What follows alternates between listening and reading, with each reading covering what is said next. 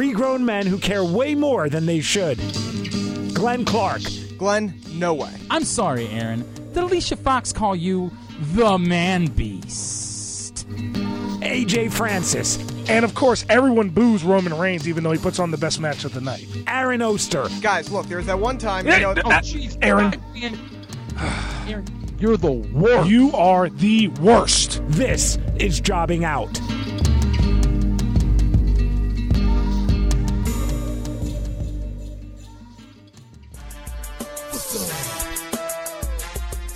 Welcome in. It is episode number 122 of Jobbing Out. Glenn Clark, Aaron Oster from the Baltimore Sun and Rolling Stone, and of course...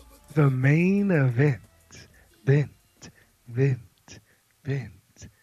AJ Francis of the Washington Redskins. What a great week we've got for you guys. We're calling this Old Friends Week here on Jobbing Out, as we have two guests that are making return appearances to the show that we love. I mean, just two guys that we really enjoy talking to. The hardcore legend, Tommy Dreamer, will join us on this week's show, as well as our buddy, DC's own, Kevin Kiley Jr., who, of course, remember as Alex Riley from WWE and NXT, and now you know as... He's going to be way more famous. I was going to say, he's if he does any more indie shows, it's as Steel Horse. Oh, you're right about that. That's for sure. Of course, you know him now as Steel Horse from Glow, the awesome Netflix series that we have now all three watched, and I'm excited about that. Do you understand now, AJ, why it is that when you made the Welfare Queen reference on Twitter a couple weeks ago, I was so excited?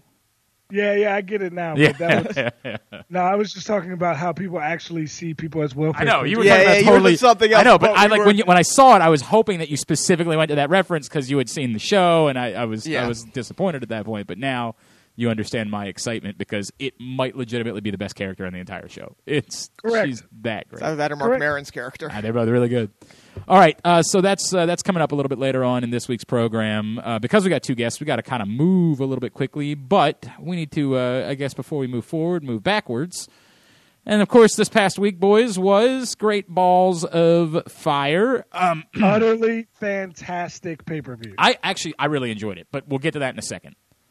First, we need to address the big news from the week. I mean, the most massive news there ever was, which is...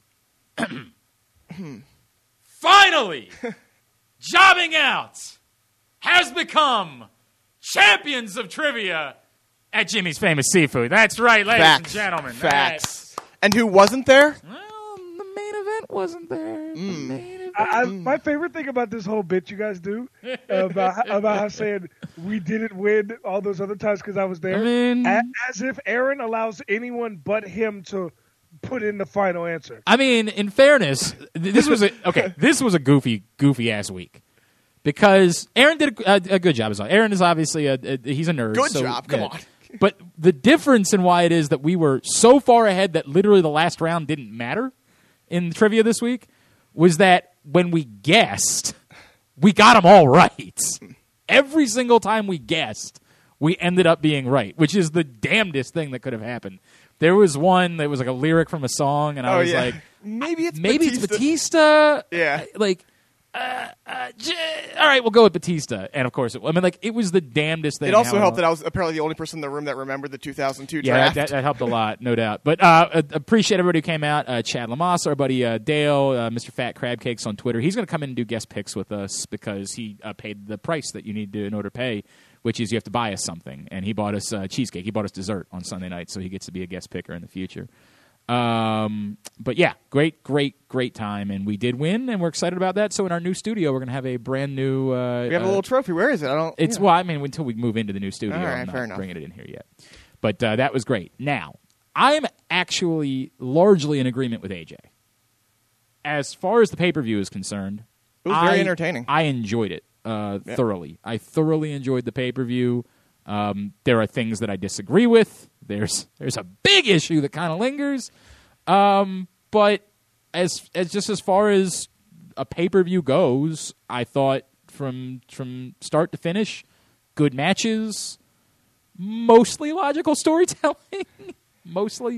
It was such a storyline heavy pay-per-view. Hey, you know it's so funny. So I also, I like to put out polls, after the pay-per-views go off and ask people what their favorite match was of the night.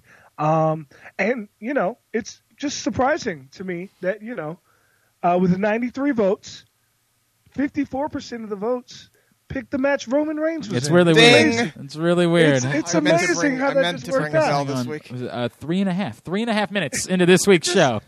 It's just amazing how that worked. It's just funny, Yeah, I bet it is for you. I bet it's very funny. Now, in fairness, it was by far the most memorable. I know that much.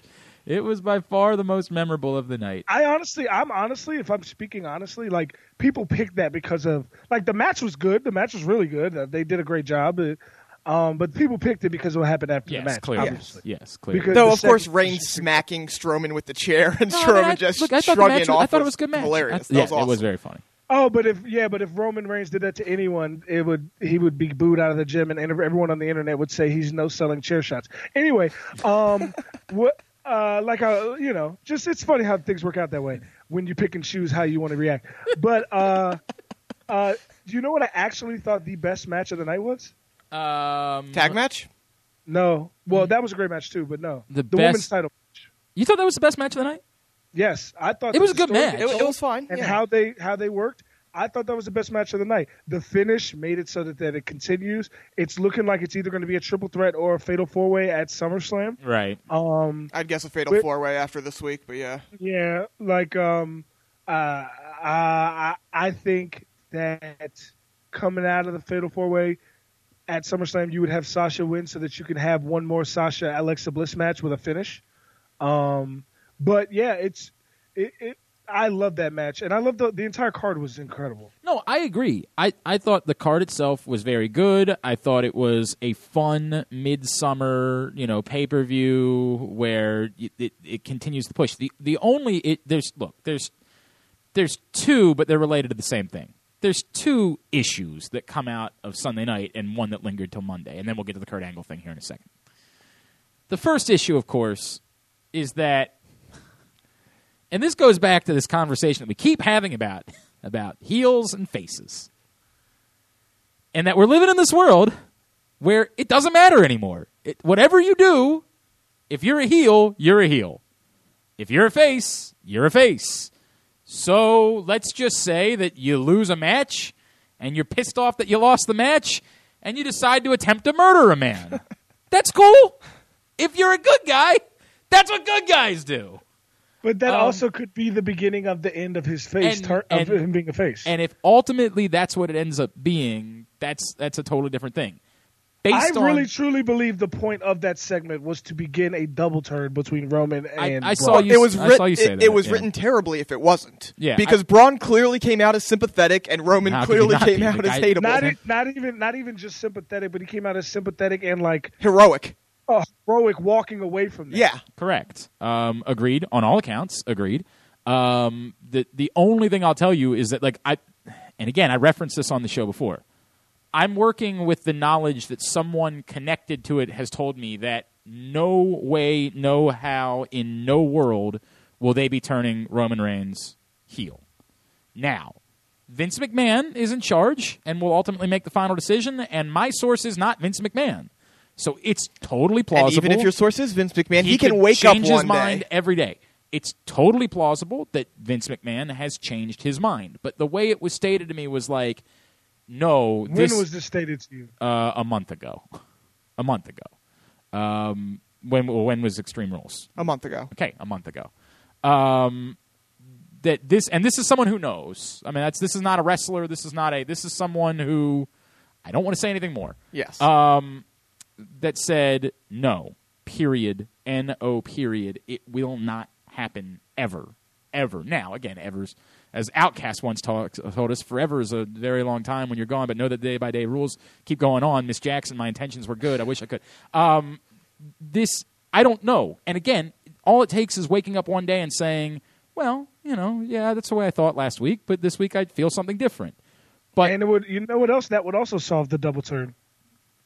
To solve the issue of how do you have two giant monster heels? yeah, I mean, that would solve that too, to some extent. I I feel like there's always going to be another monster heel that comes along because it seems to be the only thing. No, but there's a difference between a monster heel like Rusev. We've already been over this. Right. Yeah. There's seen a monster heel like Rusev. Oh, you mean just somebody... Just pure size. Okay. Yeah. I hear you. All right, I hear what you're saying. I have no problem if that's the direction that you're going. I prefer that direction. I have a big problem, and I say a big problem because, again, I'm coming to grips with the stop caring that the heels are doing good guy things and that the faces are doing bad guy things. I'm getting better at that, and I'm trying to relax that a little bit because it's just not changing. My opinion, I don't like it, but I get it. That's just where we are in 2017. But we've been there since 1997. Yeah, to some extent we have. You're right. To some extent we have. I think it's definitely been more brazen lately. I think it's been more brazenly. Yes. No, I agree. It's been more of that. Like right now, how many true, like completely non-tweener characters exist?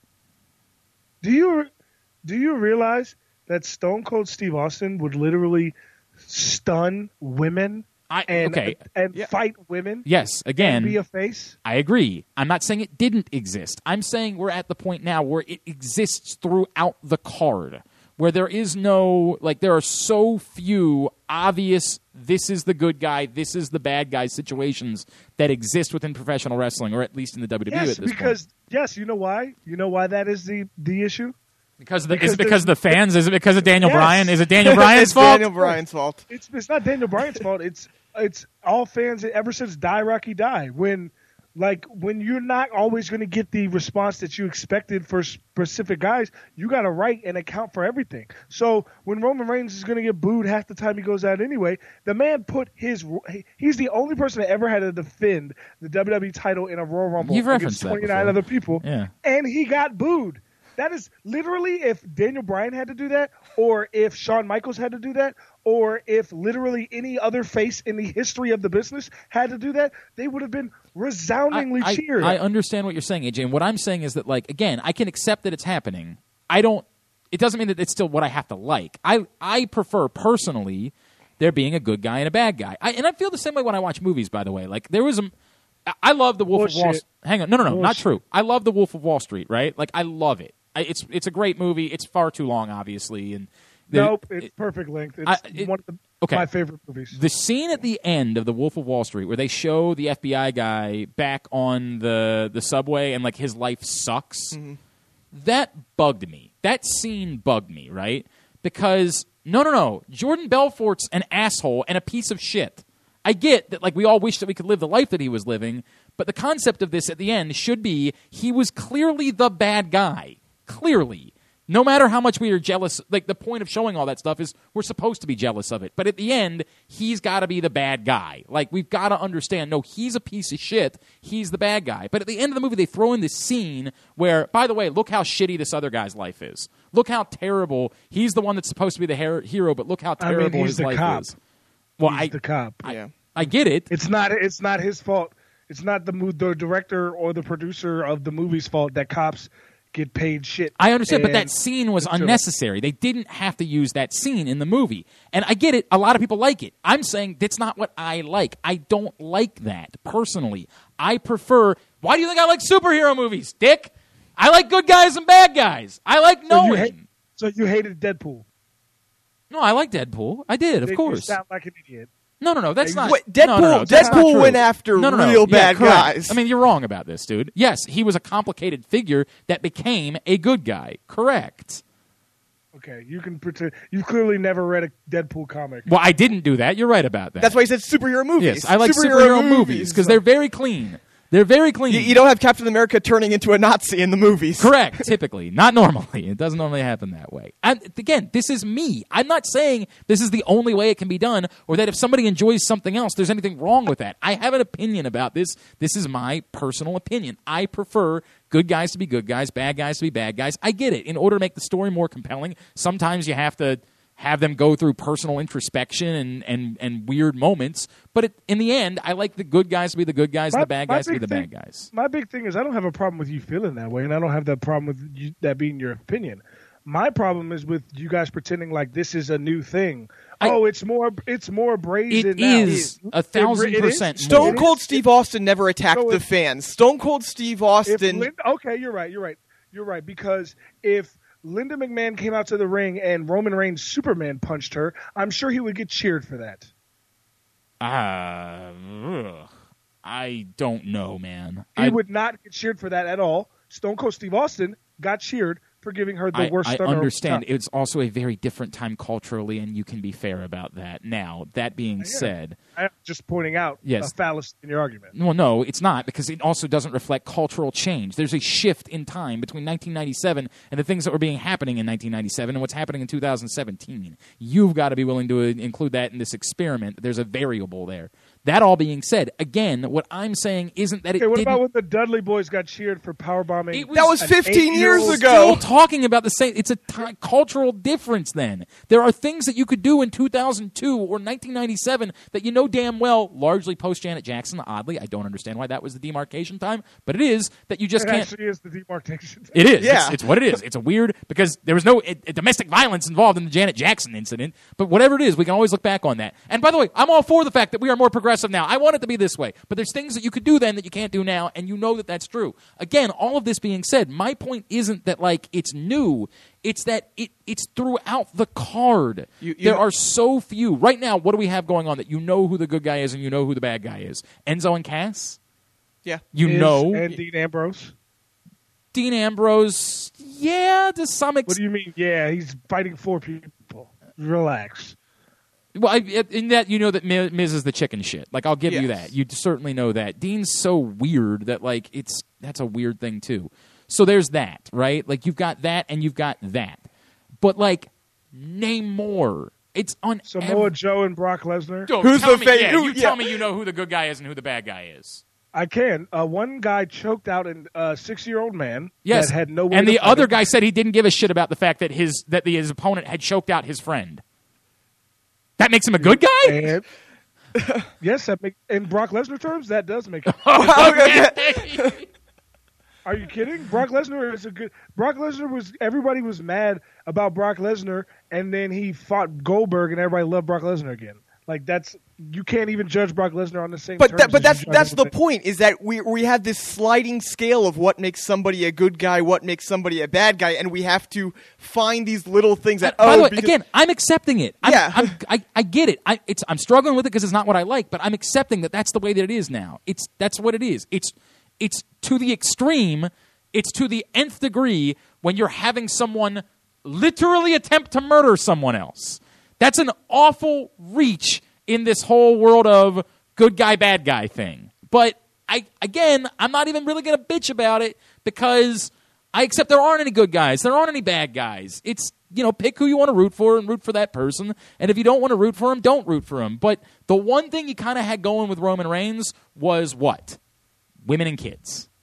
That was the one thing you kind of had going with Roman Reigns as far as justifying still wanting him to be a face. And are you supposed to say to women and kids they should root for the guy that tried to kill someone?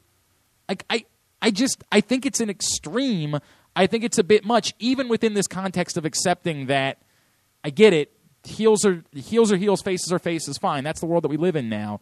This is still an extreme measure on that standpoint. Like, how?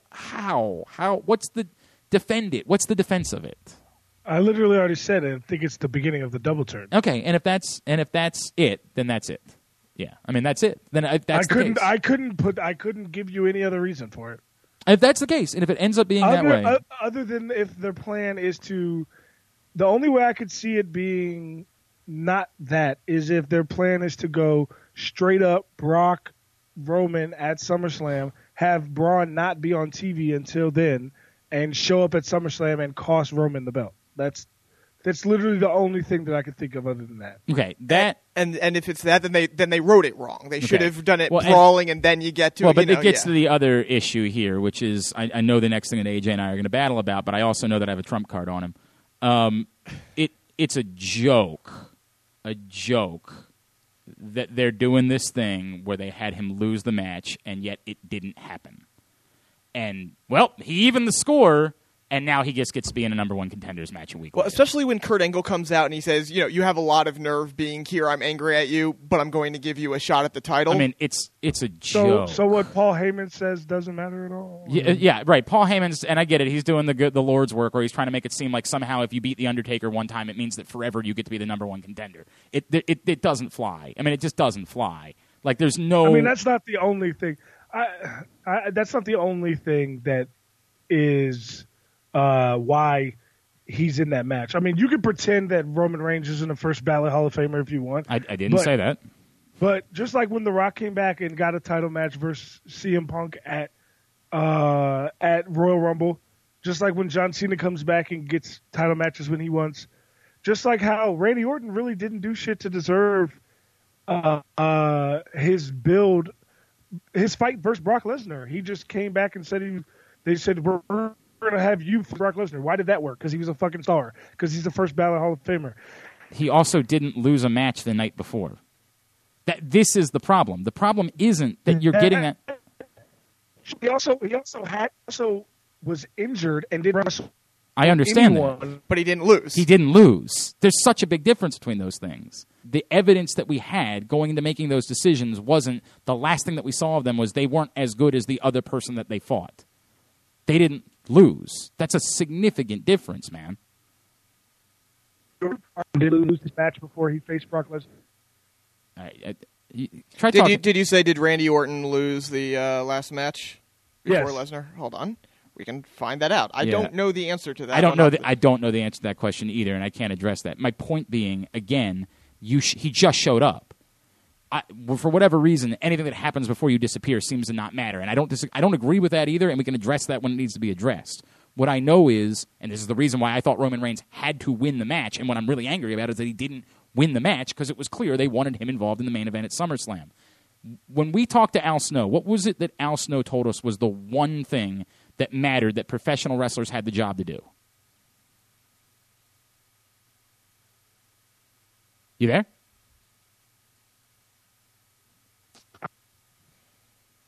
Hello? Yo, you there?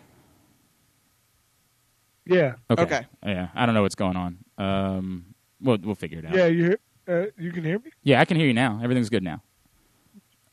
What I said was, when we talked to Al Snow, he said there was one thing that mattered, one thing that actually had to count from week to week. Do you remember what it was? Wins and losses. Correct. That's the one thing that is supposed to matter in professional wrestling. And you can't keep doing this where we want you to watch, we want you to believe there was a result, but then we're just going to pretend like the result doesn't matter. That's where you lose me. You lose me on that. And I'm not going to look, you're not losing me. For God's sakes. Also, why are we pretending like Braun Strowman can't be in the match? Oh, by the way, I'm certain that he will. I'm certain at this point this is going to be a four-way. Yeah. I'm certain of that. I'm so certain this ends up being a fatal four-way that I'm ultimately, when that happens, I'll go back and say, it's just the notion that you're doing all of this and then saying, but congratulations, you get to be in a number one contenders match next week. Congratulations, the losers get to be in a number one contenders match next week. When, by the way, there were other guys that won their matches on Sunday night that, like, in what world, just for a question, is Seth Rollins not in the argument to be in the title picture? You mean Bray Wyatt? Well, yeah, right, sure. Yes, correct. You're right. No, I screwed that up. I screwed it up. Yes, I meant Bray Wyatt. I'm sorry. That's what I meant. I didn't mean Seth Rollins. I meant Bray Wyatt. In what world is he not in that argument? And he might have an argument for that because he beat Seth Rollins again on Monday. But you don't know because SummerSlam is literally 6 weeks away. Except they're having a number one contenders match next week. I didn't decide that. Guess what? They're doing that. And guess what's going to happen in that number one contendership match?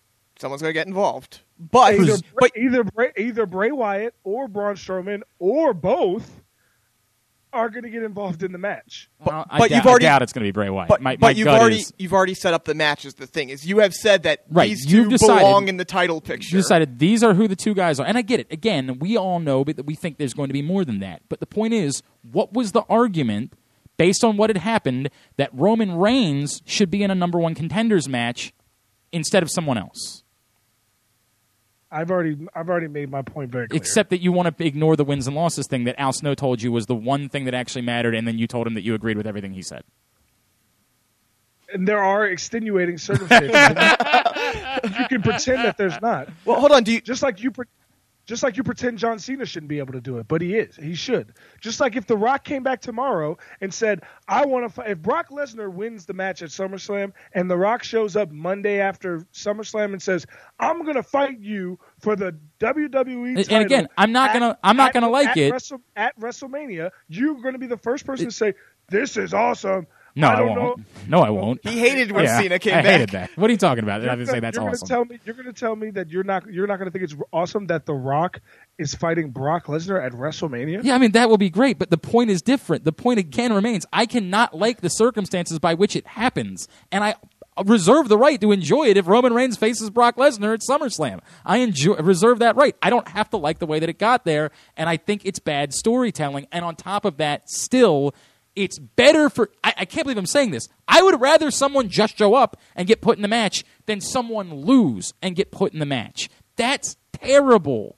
That says it doesn't matter. That says don't watch the pay-per-views because whatever happens is irrelevant. We're just going to decide on Monday what we want to do anyway. That's not good storytelling on any level. That wouldn't be good at MCW. That wouldn't be good in Evolve. That wouldn't be good anywhere to work like that. Storytelling has to be, as Al Snow, again, who we all agreed was super smart and was giving us a lesson on the nature of professional wrestling. Winning and losing has to matter. And it's so easy on Sunday night. If you don't want Roman Reigns in the match, don't have him win. But if Roman Reigns is supposed to be in your SummerSlam main event, have Roman Reigns win the match. It's so easy.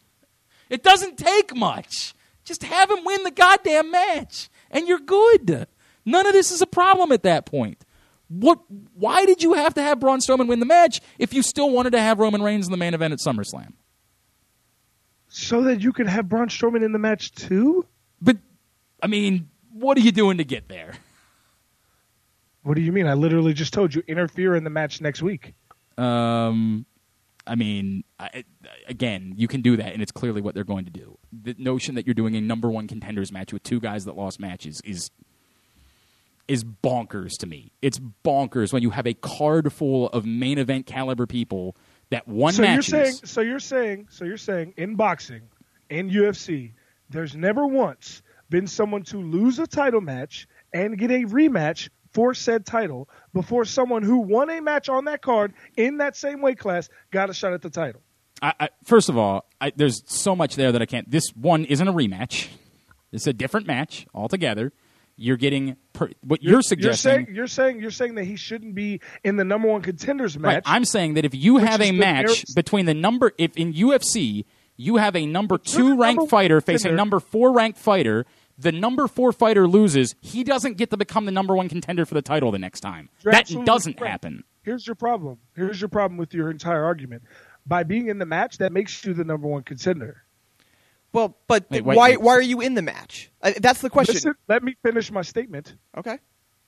Samoa Joe won the number 1 contender match at Extreme Rules and was the number 1 contender when he lost. When you lose to the champion as the number 1 contender, you can be bumped down, but you're not always. Right. Samoa Joe's argument is far better for being in the match, yes. So, but then if he can be in the match and he lost the night before, right, then Roman Reigns can be in the match with the entire history that he has, even though he lost the night before. But again, in your world, the comparison that you're making is that because UFC they actually rank their contenders, right? Is that you have on the same night a title match between the number 1 and number 2 fighter, and you have a match between, say, the number 3 and the number 4, or the number 3 and the number 5, or the number 4 and the number 6, whoever you want it to be. And in your scenario, the number 4 loses to the number 5, but yet the number 4's next fight gets to be to face the guy that lost in order to win, and the guy that was the number 5 just gets to sit and wait, despite winning that fight. And here's the counter argument to that.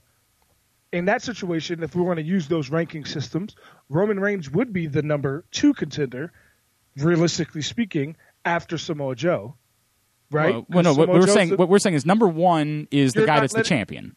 Well, that's not how it works. In the UFC? Yeah, it is. You're the number one ranked person. Yes. No, I'm not saying number one ranked. It says champion, then it says number one contender.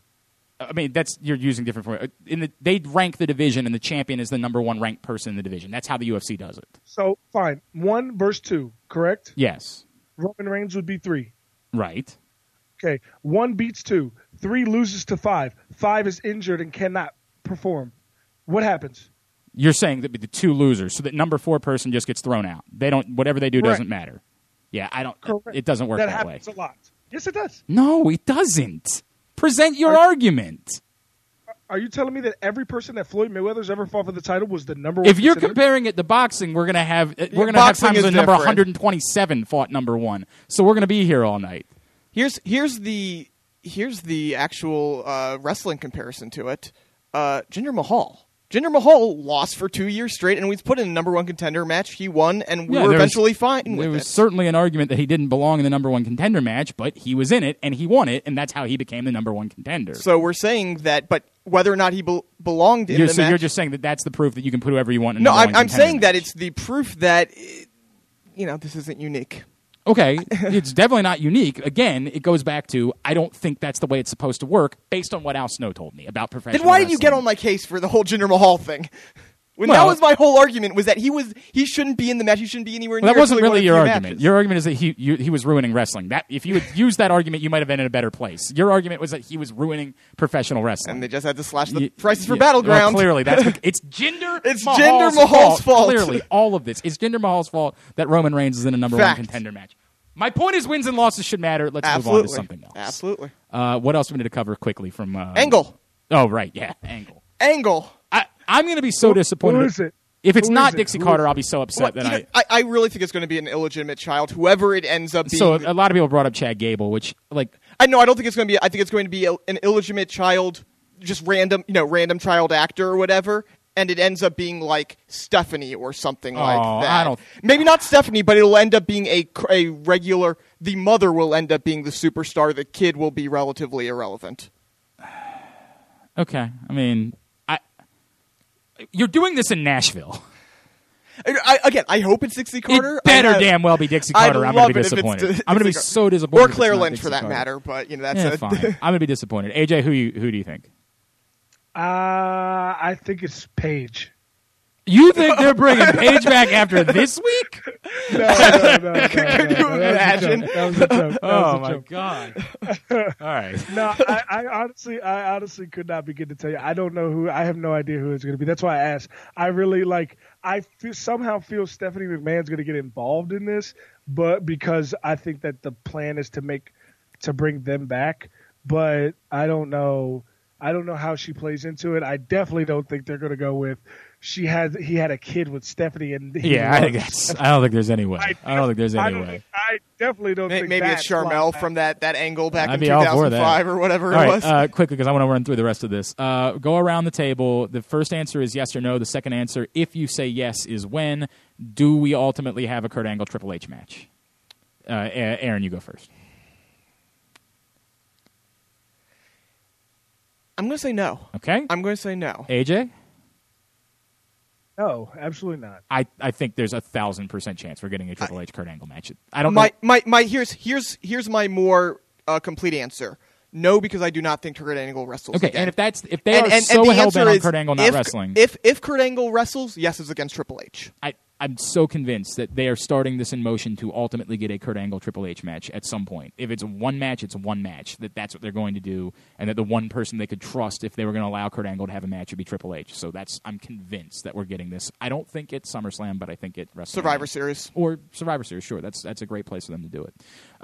Quickly, Enzo's in such trouble, right? Like, God, he's in such a bad place, which is the reason why they gave him 5 effing minutes to cut a promo on a pay-per-view that didn't even have Finn Balor on it, because he's in such trouble. There's no way he could survive this. That's what I keep telling. I mean, that's what I keep hearing from Aaron's friend Ben. That's what I keep hearing, is that, Big Cass and Enzo are going to flop out of this, because they broke him up. That's what I keep hearing. That's what people.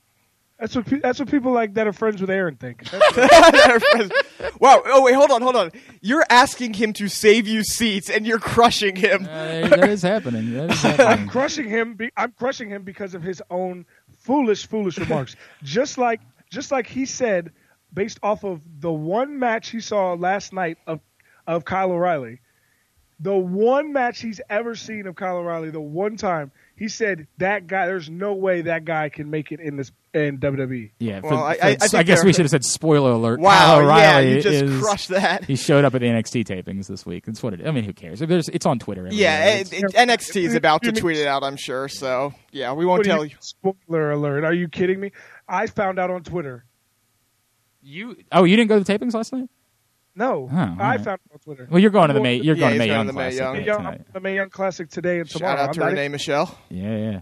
The Hardys used the term obsolete. That's exciting. I think we're all excited. And delete. Yep. Hardy's revival. Very excited about that. Always very excited. Of course, the one thing. Where's at least Sheamus and Cesaro? That's a good question. I don't have an obvious answer, but it doesn't take much in order to figure somebody. I mean, they are the champions. I'm pretty sure they'll figure something out. I'm sure. Well, those are the two obvious. Hardys and Revival. The Club.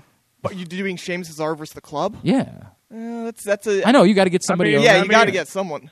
I'm not saying you can't do it. You just got to make a big shift for one of the two teams. I mean, there's an easy way to make. Yes, Finn Balor also is sort of looking for something to do right now. Boy, that would be really kind of serendipitous if he could make it all work. Wait, that would mean Finn Balor is involved in a pay-per-view, and we know we can't do that. Missed one. Settle down. All right, we'll handle that. We'll take a break here. We'll come back in.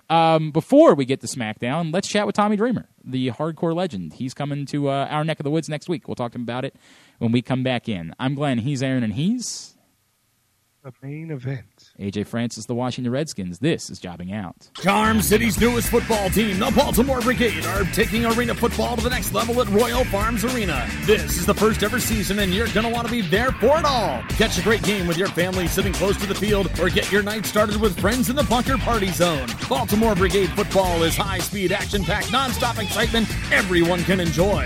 Get your tickets now at BaltimoreBrigade.com or by calling 667-930-0200. Baltimore Brigade football presented by MedStar Health, brick by brick.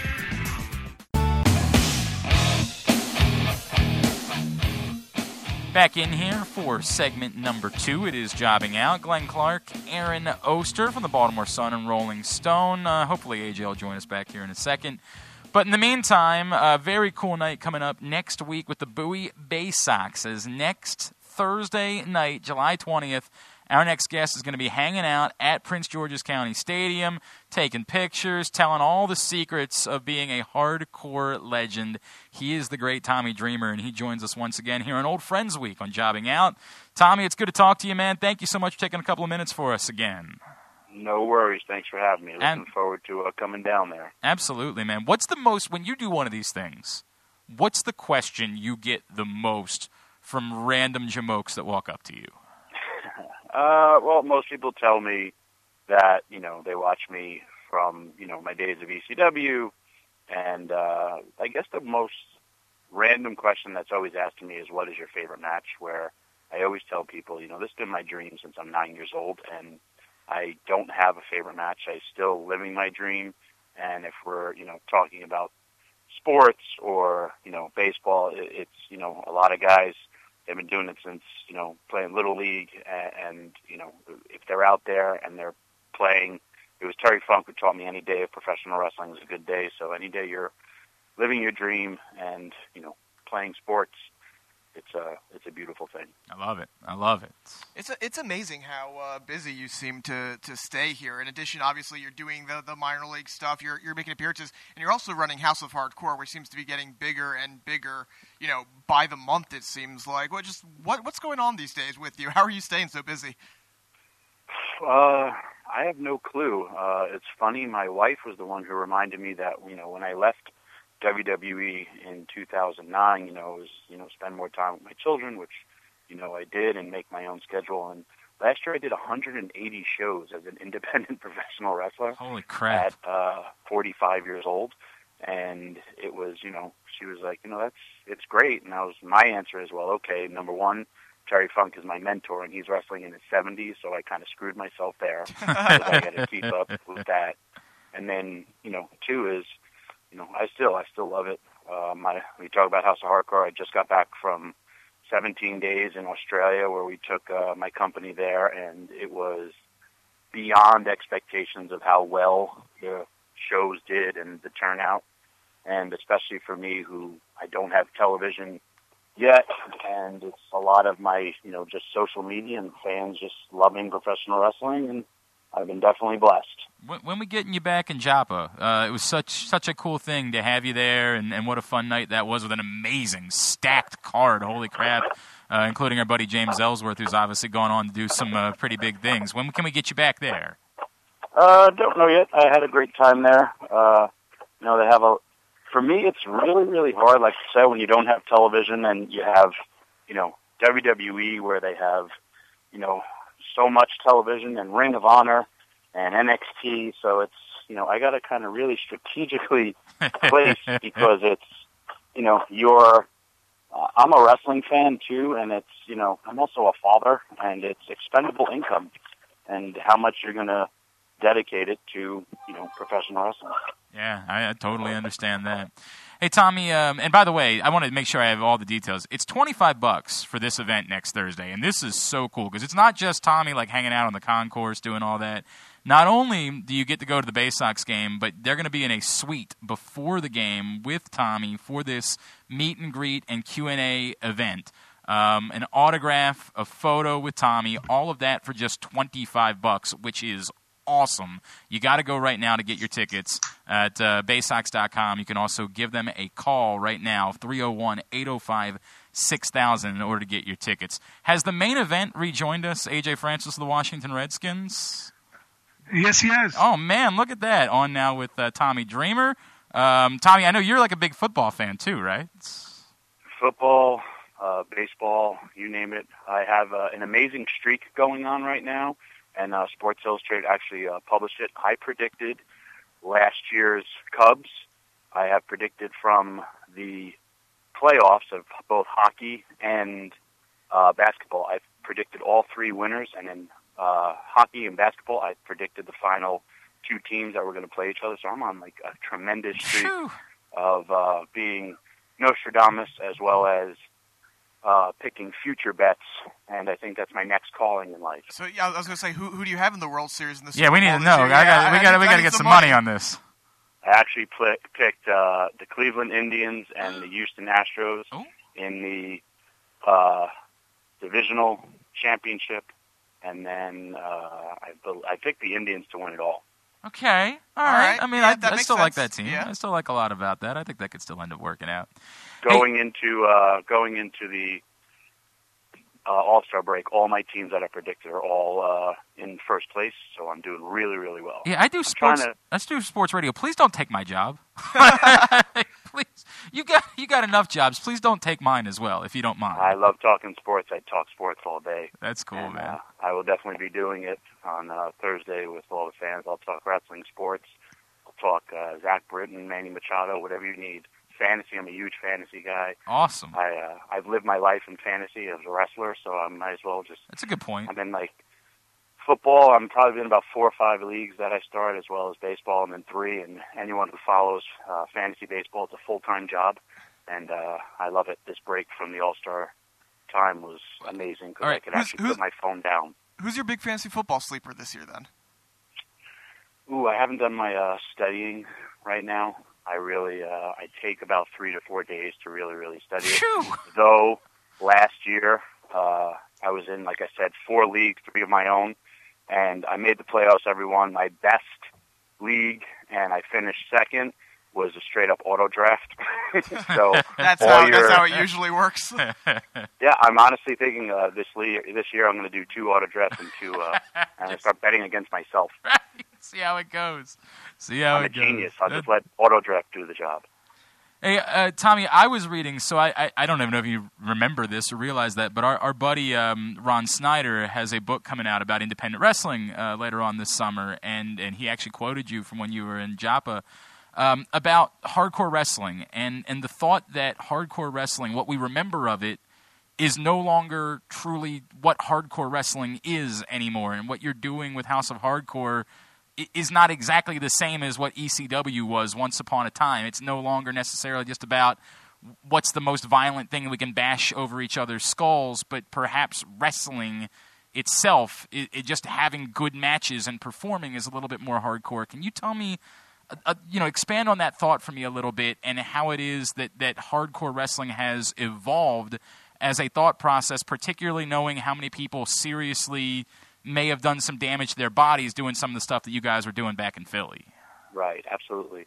Well, just like we didn't understand, and, the game of football has changed. In the 90s, you used to take a chair shot to your head, never put your hands up, and, there was something back then that we just didn't know about concussions and all that stuff. And the game of every sport progresses. For me, hardcore wrestling, when WWE, after the original ECW went out of business and WWE took it over, to sell DVDs, they put over the blood and the guts and the fire and all that stuff. But to me, hardcore is a work ethic, and it's a passion for, what you do. Monday Night Raw, when they, guys go on the air every night, they're hardcore because they give everything that they can, as well as, WrestleMania. If there's no more hardcore than every person who puts it in, at a WrestleMania show. For me, it was just like, Chris Jericho, Eddie Guerrero, Dean Malenko, when they were in ECW, they were hardcore because they were the wrestlers. And, we had the violence, we had all that stuff, but we also had some pretty damn good wrestlers. And for me, it's giving people everything that they have. It's, going out on the field, laying it all out on the line, and, hopefully score a touchdown, hit a home run, or, win the championship. And that's kind of what my philosophy has always been. I wrestle every single match like it's my last, because I know one day it will be. And if it's in front of, 2,000 House of Hardcore fans, or if I'm doing it in, a smaller indie company, or if I'm, wrestling back in WWE or doing anything like that, I always just went out there. That's always just how I've been. Tommy, when you were with ECW and you were with you're with House of Hardcore, and even back when you would be called back in with WWE, was there ever a time when you were outlining a match with somebody and they came up with an idea for a spot and you were like, I don't know, man? No, I've always been crazy, and it's funny, I guess I went back to WWE about a year and a half ago when I did a little feud with the Wyatts. And our last match that we had in Philly, I was going off the stage.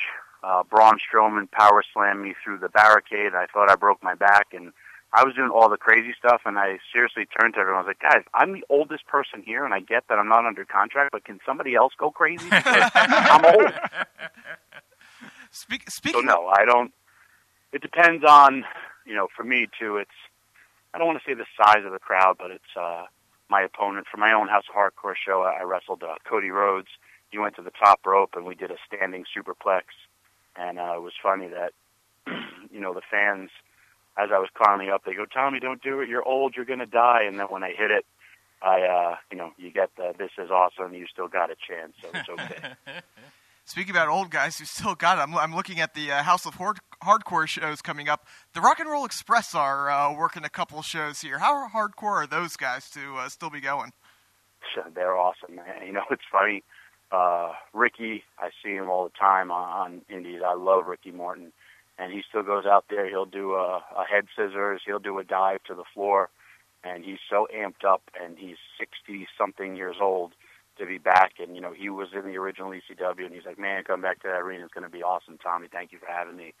And, it's like I said, it's showing men from the past, current superstars, and, the next superstars. For my own company, when you say, when you're coming back, this will be House of Hardcore 32, 33. I've had 39 people that I used on a current basis go back to WWE. Wow. So if I'm the company that's going to rejuvenate people's careers or get them to call up, then great, because I'll just keep on producing more and more stars for the fans. Like, oh, yeah, I saw that guy wrestling House of Hardcore. Okay, so you say Terry Funk went until he was in his 70s, but do you think about it at all? Do you ever think, you referenced your kids. Do you ever think like, dude, I could just go to the Bowie Bay Sox and hang out and take pictures? I don't have to necessarily do this insane type of stuff. Do you deal with any of that? Do you internalize that type of stuff? Sometimes. Here's my deal. Like I said, I wrestle really, really hard because this is my dream, and when it ends, I know I'm going to miss it every single day. I actually don't like just doing autographs or, just doing signings. I love meeting people, and I love when people tell me stories about how myself or ECW or how wrestling connected with them or changed their life. I've been blessed, man, to see my life's work to come to fruition. When I was in ECW, I was all about ECW. When I was in WWE, it was all about, what can I do? I'm chasing that dangling carrot. And you don't realize it when you're, out there doing it, how you affect people's lives. And I've had so many people, tell me stories. I had this one guy tell me he was going to kill himself. And he saw me get chokeslammed from the top of the ECW arena. And he put off his suicide to see what happened to me. Jesus. And then he realized that he actually cared for somebody. And I met him on social media. He told me his story. And he said, now I'm drug-free. I'm getting married. I have a daughter. And I owe that to you. And I was just like, wow, and now I'm friends with the guy. And I could continue to tell you stories of how that is. I look at wrestling, at sports and music have the greatest connection to people. I remember when I'm a fan, I had a great time with my father. My father is no longer alive, but whenever I see Ric Flair or Ricky Steamboat, I remember when me and my father sat and saw them wrestle. And, it's an amazing thing for me, and I love that connection. And when people tell me stuff like that, it's great. So for me, I personally don't like it because I just want to keep on wrestling until I can't no more, because unlike 99% of all wrestlers, once I say I'm retired, I'm done. I'm not wrestling ever again. Yeah. Wow, man. I mean, when you talk about this affection you have for Ricky Steamboat and Ric Flair, is there, like, for your money, who do you think is the greatest wrestler of all time? Can't answer it. I can't even do a Mount Rushmore. For me, I remember seeing Dusty Rhodes wrestle live in Florida, and that's where I knew what I wanted to do, and he was my hero, and I got to hang out with him all the time. I wear polka dots on my pants, and my butt should never be in polka dots, but I do it as a memory of him. And but there's so many, and I was, and still am, man. I watch the WWE Network almost every day when I'm doing cardio in the morning. Right now I'm stuck on Mid-South Wrestling 1982, and sometimes I watch and I'll be like, this is the greatest, and other times I watch it like, how did I watch this? This is horrible. Or I'm so much better than this guy, but it's just, it makes me still be a fan, and I think, that's how it's always kept me grounded, and, I love it. I can't get enough of it. I was just, when we were in Australia, man, I was rooming with Billy Gunn, and he was like, why do you watch so much wrestling? I was like, because I'm bored, and, what else am I going to do? And it makes me happy, or I can relate to it, or I'm going to do something similar to this angle, hopefully when I get television, or when my company keeps on growing the way I want it to. It's cool, man. It's really cool. Before we let you go, and it's funny you bring that up, because we were talking in our first segment, and I know because I saw you tweeting on Sunday night that you watched Great Balls of Fire. We've been talking a lot in recent weeks about the concept of what's a heel and what's a face anymore in professional wrestling, and that, like, sometimes the bad guys do things that are just fine, like that are reasonable, and then sometimes the good guys seem to do things that you can't justify. Like, I don't know, say a giant Samoan man backing a truck into another human being, right? Like, I don't know how that... Are you okay with the way that professional wrestling in general has kind of changed the concept of a heel and a face? That, like, if you're a face, whatever you do, that's what a face would do, instead of it being that faces are definitely good guys and always doing honorable things, while, heels are always bad guys and always cheating and doing those types of things. Me personally, I like good versus evil. I think it's always worked. I don't mind I don't want to say tweeners, but if, a perfect example, when Cody Rhodes and I wrestled, Cody's a star. And it was, let's go Tommy, let's go Cody, let's go Tommy, let's go Cody. Or when we were in Australia, we did the Young Bucks versus myself and Billy Gunn, which I dubbed it versus the Young Bucks versus the Old Bucks. And it was just a star power match. But when Cody is truly Cody is when he turned heel on me. Or the Young Bucks, even though they were cheering them, they actually did moves because they liked being the bad guy or the pompous kids. They actually started getting a different type of reaction than they normally get. And to me, that's how it always would be. It's I watch a lot of movies. It's good versus bad. The times changed with the Tony Sopranos and a lot of, let's say, Sons of Anarchy, where Tony Soprano was, we all liked Tony Soprano, but basically he was a guy who killed people. And, how do you start liking a person like that?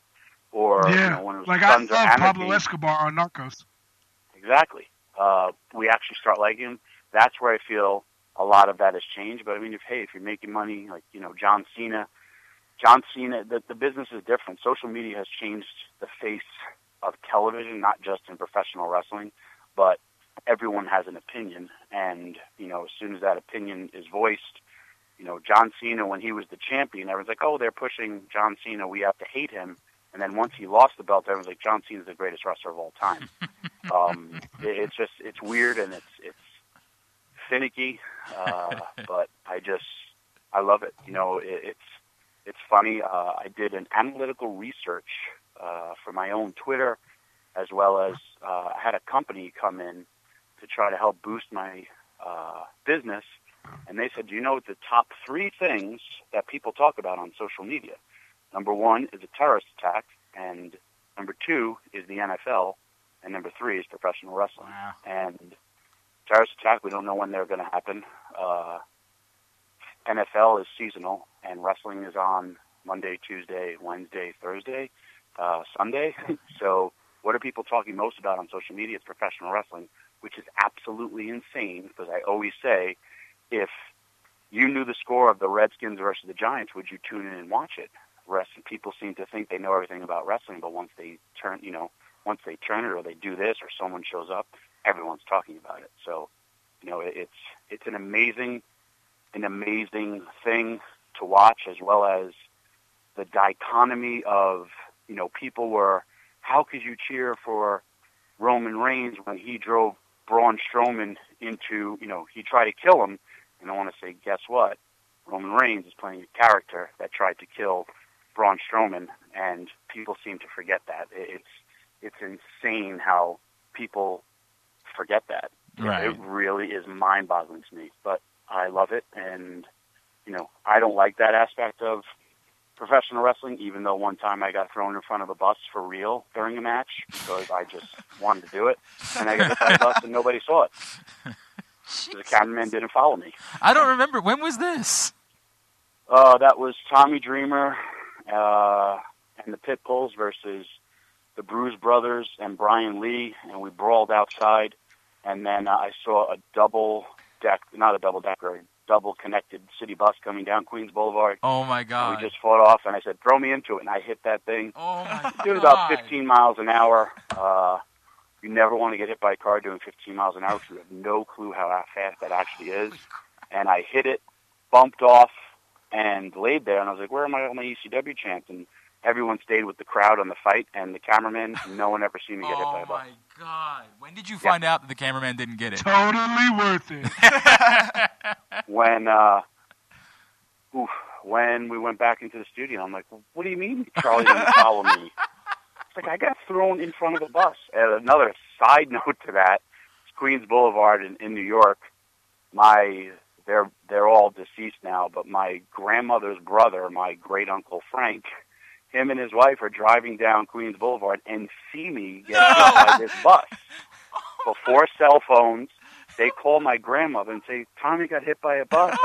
My grandmother and grandfather call my parents. I still lived at home. And I got home about 3 o'clock in the morning, And my mother and father, my mom's in tears, my father, what is this going on? And I was like, they told me you got hit by a bus. We were calling hospitals. I said, oh, yeah, no, that's fine. That was, and they're like, I hate this ECW crap. So I had to take a lot of slack for that one. Might be if you ever want to see the greatest person get run over by a car, go on YouTube and look up Eddie Gilbert runs over Jerry Lawler, and he ran him over for real. Whoa! Okay. Wait. How did the bus driver react to this? Oh, yeah, right? They weren't part of the act. Well, I hit it from the side and just kind of bounced off and rolled, but you have no clue how... I was like, it's going slow, and then I was like, boom, boom, boom. Yep, never doing that again. But it was worth it because I was hardcore. But not worth it because it wasn't on television. So what we've learned today is Tommy Dreamer's parents are wrestling purists and they hate this hardcore stuff. Why couldn't you be in that WWF? That might be the best story ever told on the show, by the way. That was so great. Next time I'm on, I'll tell you the angle that I wanted to do where I wanted to get shot by a sniper. We'll save that for next time. You know what? We will make the next time quickly. We need to get House of Hardcore back here immediately so we can do this again. All right, he's Tommy Dreamer. Next Thursday night with the Bowie Bay Sox, it's Legends of Wrestling night. Get to BaySox.com or call 301-805-6000. To get your tickets, it'll be an amazing event, pregame in a nice suite. I know it's hot as hell in Baltimore and the D.C. area right now, but it won't be out in the heat. It'll be up in the nice suite, so it'll be a great time. Picture, autograph, Q&A, the whole deal. What a great time that'll be. Tommy, I know you're on Twitter as well. Is it at the Tommy Dreamer? Is that? Everything, the Tommy Dreamer, Facebook, Twitter, Instagram. Awesome, man. Hey, Tommy, thank you as always for taking time for us, man. I always have a lot of fun chatting with you. We'd love to do it again real soon, all right? Likewise, guys. Thanks. Great stuff. Appreciate Tommy Dreamer joining us again here on Jobbing Out. We'll have to have him on again so he can tell us that story. Dude, I wish that we would have known that story before we started it, or that might have been all we talked about. That might have been all we talked about. Can you imagine if you were on that bus and a guy just slams into the side? I mean, in fairness, in New York. In New York, probably happens. I am Queens Boulevard. That's all I was thinking throughout. That's true. I definitely saw that happen one time in Ocean City on the drunk bus. Well, you've seen everything on the drunk bus, both in Ocean City and in College Park. Probably true. But I definitely, on the drunk bus, saw that, not my bus, but the bus going the other way on Coastal Highway. Drunk dude just ran. I mean, he didn't really run into it. He more walked into it, but we're like, what the F? That's crazy, man. All right, let's get into SmackDown this week, and we will start before SmackDown. Not on SmackDown. Yeah, right? As they, surprise of surprise, on Friday night in New York, there was a title change with AJ Styles defeating Kevin Owens at Madison Square Garden at a house show to become United States champion. I apologize. I do that all the time. First of all, I have no problem with it whatsoever. I get it. It's a little bit awkward because you just done this number one contenders match on Tuesday night, and then it's sort of like, well, really? What?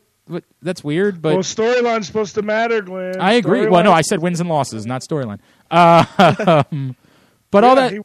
He won a match to get a title shot at Battleground, and then he got gifted a title shot that he didn't earn. Right. Clearly, clearly you couldn't move when you get that title shot on the house show. No, because it was told that he was going to get it at Battleground. It's false advertisement. And he didn't earn a shot in Madison Square Garden, so he doesn't deserve the title. He should have to return it. Well, you know what? I think Kevin Owens has the case right there. I think that's what he should have come out and said on Tuesday night. I would have started. Well, now does AJ Styles have to face himself at Battleground because he still has that shot at Battleground? He's still technically the number one contender. Well, I'm assuming it's obviously the rematch. Yes. Look, they clearly want to make house shows at MSG matter. I mean, that's something that they have made very clear in recent years. Is that when we go to MSG, years. You're right. You're right. Literally, Diesel won the title from Bob Backlund at a house show in Madison Square Garden. Yes, that is true. AJ was right on this one. I'm willing to say that when AJ's right. This time, he's right. It hasn't been recent years. It's been forever. So I have no complaints. I have no complaints about doing that. That's the way that it works. If you don't have a Madison Square Garden, I'm sorry, you're not going to get that. It sucks for everybody else that goes to house shows that wishes they could see something cool, but it's Madison Square Garden, man. You got to understand that. That's just the way that the world works. That it's Madison Square Garden, and great stuff happens at Madison Square Garden. That's not going to happen when you go to the house show at the Hidalgo Arena in Texas. And even though it does happen sometimes, do not forget when Primo and Epico won the tag team titles. No, that's true. Well, that's due to the drug violence. Yes. There have been suspension related things that have happened in houses. Yes, that's true too. But yeah, I'm good with it. I'm not good with Kevin Owens losing his title. I'm not good with that because he's the face of America, and so he should be the United States champion. But I did like him blacking out his Twitter because the nation was in mourning after. I didn't even see that. Oh yes. Oh my God, that's amazing. It was a very good bit. He's amazing. God, he's just the best. Oh, he's so the best. I see this turning into a triple threat at SummerSlam with Shinsuke. No, with Rusev. As the American boy defends it against the non-American. Okay, yeah. Yeah, you kind of get the un-Americans going on. Yeah, basically. Well, it's logical. Well, maybe, except for the fact that how's he going to do that when he also has to face John Cena? We have to talk about this. Is this what we're doing now? Are we just going to insert John Cena into everything in hopes of pumping up the ratings? We kind of said that this was going to be the case. This is just what we're going to do. We literally said they're going to. How's he going to be in both the U.S. title and the world title match? We figured it out. It's very clear. His match against Rusev is going to suddenly make him the number one contender for the world title, and yet he still has the open challenge with AJ Styles that he's got to deal with, so he's going to be the number one contender for both. I mean, I don't think John Cena's going after the world title, man. I really don't. You think that? So, do you think it's going to be Mahal Orton for a fourth time? No, I think it's going to be Orton Corbin. You think that cash in? We talked about you think Corbin's going to win, right? Yes. So got you. That's right. I remember that now. I think Orton's going to win the match, and I think Corbin's going to cash in right after, and Orton's going to be a bloody mess. Right. Yeah. And he's going to get cashed in on and lose, and you're going to get the rematch at SummerSlam, Baron Corbin versus Randy Orton. I want to say there's no way they think that Baron Corbin Randy Orton is a SummerSlam title match, but it's not the title match. Right. They have another title, although this is technically the championship. The one on SmackDown is technically not when Brock Lesnar has. I hear you. I'm saying this is the linear championship. This is the one. This is the one that Jinder Mahal already has, and Brock Lesnar has the other one. So you make your own assumption. Oh no, I get it. I'm not. I'm just. This isn't the only time that the WWE title has been worth the other. Very aware. Yeah, I'm just saying. Very aware. So yeah, I mean, they could totally do that. I guess it's a little bit much with John Cena. It's a little. It's John Cena. It's always been a little bit much. I understand, but okay, really, do not pretend like you didn't mark a little bit when his music hit during the U.S. Open Challenge. I mean, I didn't mark then. If I would have gotten a match out of it, I would have been excited for that match. I would have been. You're right. I would have enjoyed there being that match. When John Cena's music hit, I immediately said, "Oh my God, they're going to do this match right now!" Right. And I was like. And then as soon as the segment went along, I was like, oh, they're not going to do it. Then the ref came out, and I was like, holy shit, they're going to do it. Then, everybody got in their corner. I was like, oh, my God, this match is going to happen. And then when Kevin Owens' music hits, I was like, you son of a bitch.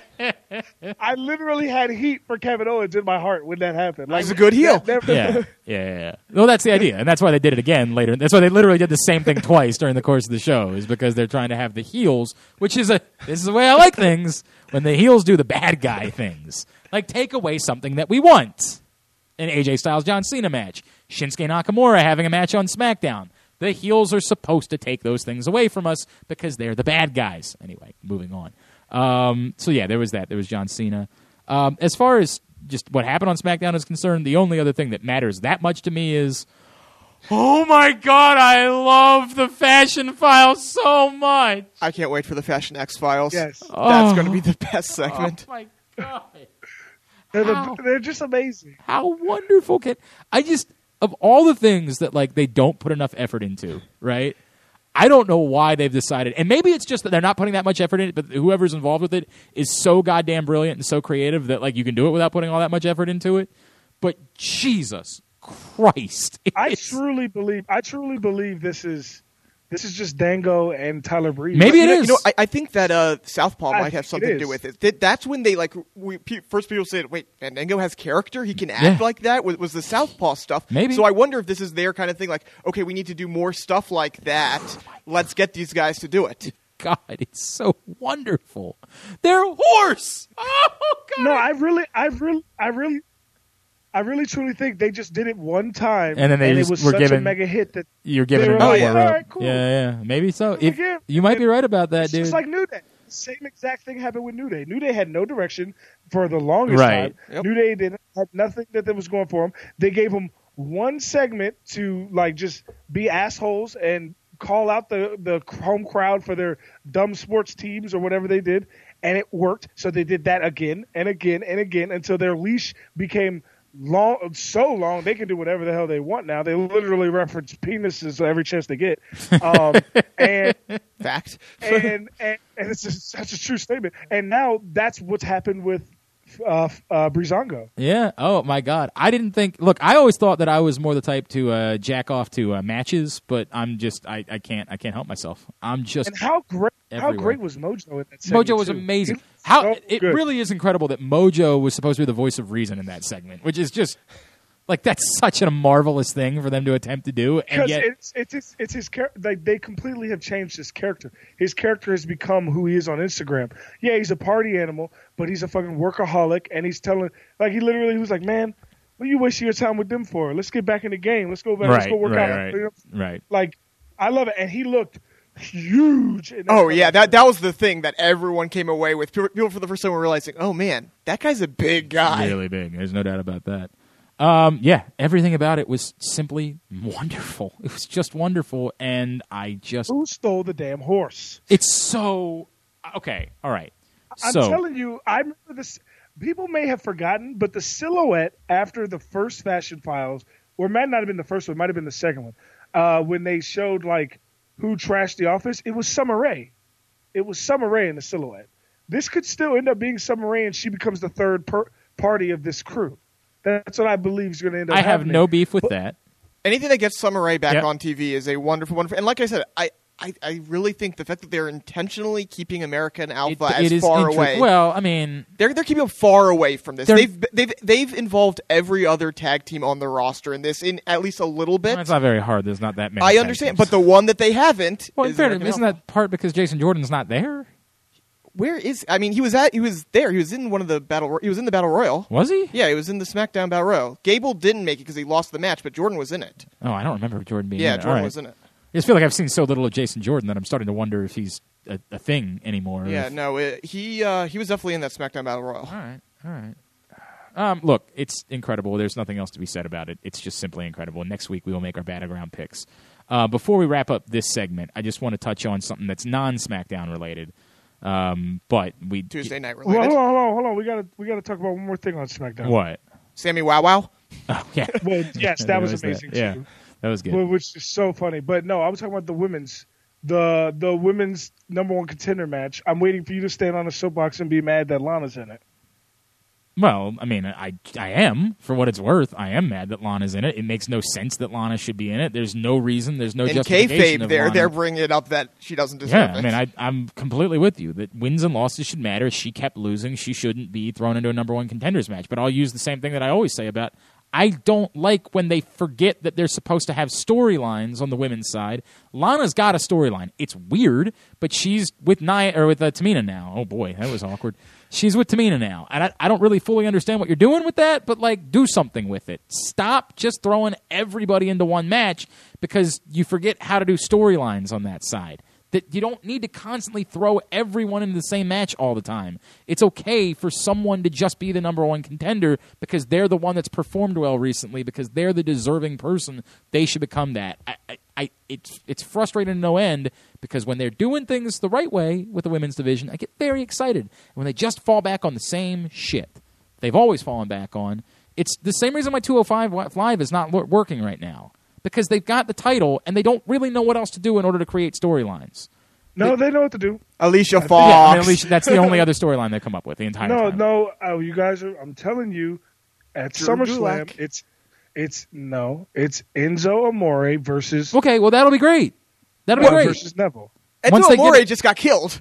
Yeah, that's fine. They can bring him back. That's all right. But you can't put him right into the title match because he just got killed. One, it's a different thing. You're not facing Enzo again. That would be wrong. Yes, but I'm with you. If they do it that way, that'll be a great way to go about doing it. But it'll still be in the title match, which is the one place they've been able to do things on 205 Live. They haven't been able to figure anything else out outside of the title picture on 205 Live. which brings us to Austin Aries. Austin Aries is gone. That's very sad because Austin Aries is great, and it sucks that he's gone.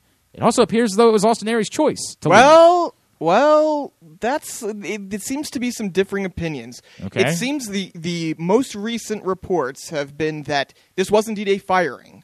And this was indeed people, creative staff, people, the powers that be, did not like Austin Aries. Now, it also is that Austin Aries didn't really fight it too much. Austin Aries is fine with leaving WWE, but this was not him going up and asking for his release. Okay, but what we don't know is if Austin Aries is pissed off that he was on 205 Live to begin with. We don't know if Austin Aries... Right. We don't know any of those details well, now. we do seem to, at least, again, these are based on the reports that have come out, he wasn't happy. He wanted to be in a, more high profile. He wanted to be on Raw. He wanted to be on SmackDown. He wanted to face the Sami Zayns, the Seth Rollins, the, everybody else. Understandably so. I have two thoughts. Number one, the talent doesn't get to hold you hostage. And while I agree with him in his opinion, the WWE can't say, oh, you're going to threaten to quit if we don't do that? Well, you're right. Now we're going to do it. No business can work that way. You just can't allow for the employees to simply hold the business hostage. Now, I think Austin Aries is valuable enough that you should consider that, right, in the process, because I think he's a valuable employee in the same way that every business everywhere should consider there's an employee that's unhappy with where they are right now, but it's particularly unique in WWE where, again, Austin, this isn't really Austin Aries, you're a character. You're a character on a TV show. This isn't actually the person that's being put into these situations. So it's unique. You can't allow that person to hold your company hostage in the process. That all being said, I do think it's a bigger picture issue that WWE is going to have to look at as far as 205 Live is concerned. Have we made 205 Live valuable enough that people want to be on it instead of being on Ring of Honor, instead of being on Impact Wrestling? Is 205 Live alone, and I get it, they do get matches and appearances on Raw, and they do get to be on pay-per-views, but if that's where you're at, if that's where your character appears to be sort of quarantined to, as I keep saying... But the thing is, it's not quarantined to, they're just really, realistically, there hasn't been a single character that could make the jump out of that based on the reaction they've gotten from the crowds for extended periods of time. Like, Jack Gallagher was the hottest thing in WWE for a month. Rich Swann was the hottest thing in WWE for a month. Is that a chicken or an egg thing, though? Is it that the characters can't get over, or is that they haven't, because they're on 205 Live and kind of quarantined a little bit, that they haven't really been given an opportunity to show what they can really do? So Austin Aries was super duper over before joining 205 Live, right, and while in 205 Live. Yeah, but it died. People stopped chanting Austin Aries all the time. You know what I mean? Like, that's what I'm saying. Like, he was over when he got in. But is it because of him, or is it because of 205 Live? He still had shows on Raw, matches on Raw. Every now and then. It's different. Ty Dillinger didn't do anything to stop 10 Chants because they were doing 10 Chants when he wasn't even on the show. Right, I hear you. So, I hear you. Fans get bored because fans are assholes. Well, there's that. Look, I'm not going to disagree with you, and I appreciate the fact that you managed to get it back to that, and I always appreciate that about you.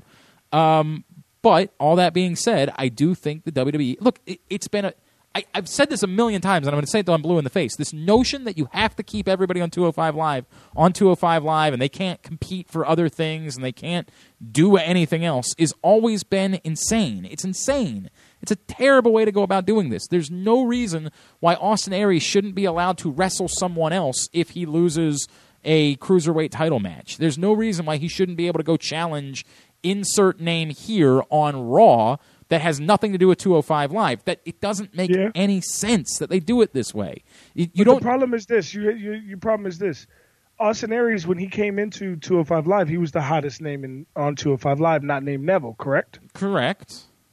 So he was supposed to draw people to 205 Live. Understandably so. That was his role. Understand. So it's not like having him feud with somebody that he would never be seen on 205 Live with. Like, no, I think that gives you a rub for. I think it gives you a rub for 205 Live. My point being, if I see this person work with somebody that I like, and I get that Austin Aries is unique, that a lot of people knew who he was. Isn't that what Tozawa's doing? To some extent, except he's still only performing. The only outside influence is his manager. Tozawa's not wrestling other guys. He just happens to be managed by someone we know. you should be able to perform against guys that are outside the weight class so that somebody sees you and says, holy shit, that's a great performer. I'm more inclined to watch 205 Live. This show was started. It was nothing but people outside of, if you were watching wrestling long enough to have watched Brian Kendrick, it was nothing but people that you would only know from having watched the Cruiserweight Classic. There was no draw of the average wrestling fan that doesn't watch the network tuning in for Tuesday nights to watch 205 Live. Now, they brought in Neville. They brought in Austin Aries. They've done a couple of things in order to change that. But you're still not selling other than watching them compete against themselves. You're giving me no...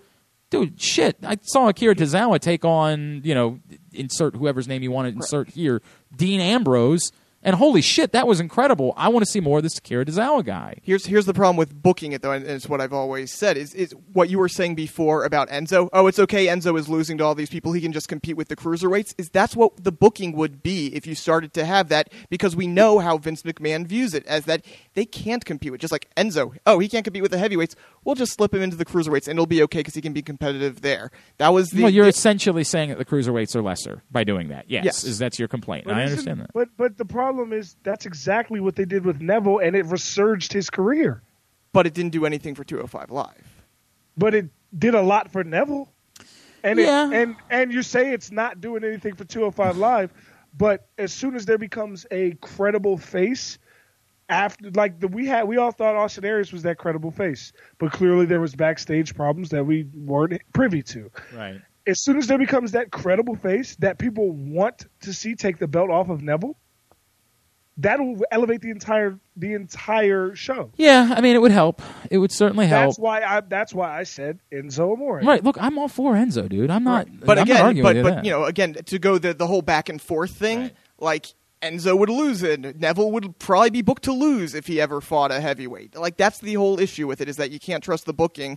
And if you have the cruiserweight champion constantly losing, it's not good for the cruiserweights. No, I don't disagree with that. How did you want them to do a cruiserweight show then? I said the only way it would work is to keep them in a bubble, but make it so the storylines are good enough that it keeps everything credible. I'll say this one more. If you want to keep it this way, then I would say that the best way to make it happen is just to do it in Orlando. Do it somewhere where the crowd's more likely to be hot. Do it somewhere where part of the issue is that when you watch the show and the crowd is largely dead, it does nothing to convince someone who's watching it that, like, I should be more into it if the crowd just isn't. I think if you did it in Orlando... Well, once again, yes, that is not...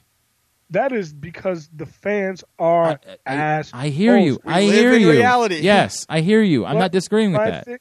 But my thing is this: when I've personally been at a SmackDown where 205 Live was on, and I saw the best match of the night that I saw the entire night, including the fact that night I saw Shinsuke Nakamura versus Dolph Ziggler, and that's still the best match of that night, was when I saw Neville versus Jack Gallagher, and no one gave a damn. Right, because no one gives a damn about and partially there's two. A, you're right, fans are assholes. B, WWE hasn't given us any reason to care about 205 There's a little bit. It's a chicken and the egg thing. Literally, people were booing while this incredible match was on, saying that it was boring. Right, and it was an incredible match. Because people suck. But I think you would get less of that if you did 205 Live at Full Sail. If you did it in Orlando and you did it in front of a smaller crowd, or whatever you want to do in order to do it, I think it would go a much further way to getting people to be into it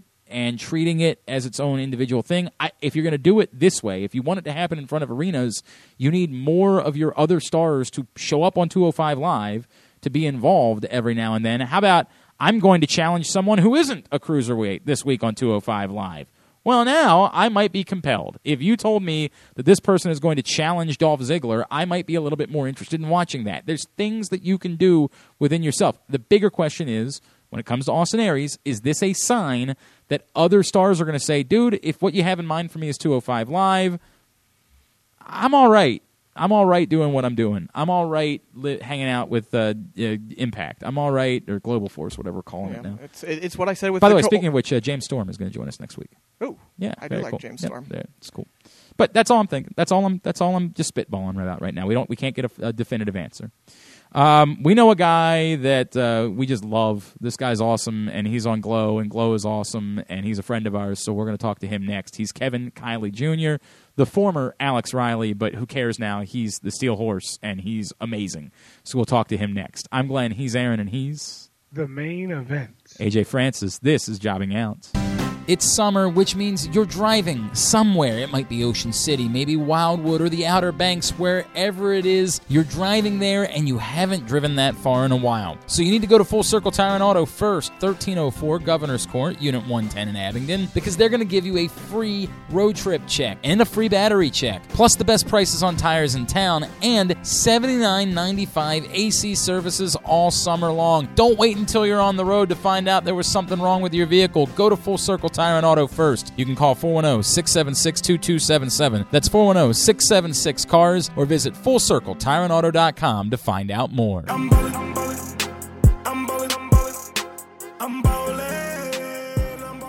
And back in here for segment number 3, it is Jobbing Out. Glenn Clark, Aaron Oster from the Baltimore Sun and Rolling Stone, and of course... The Main Event.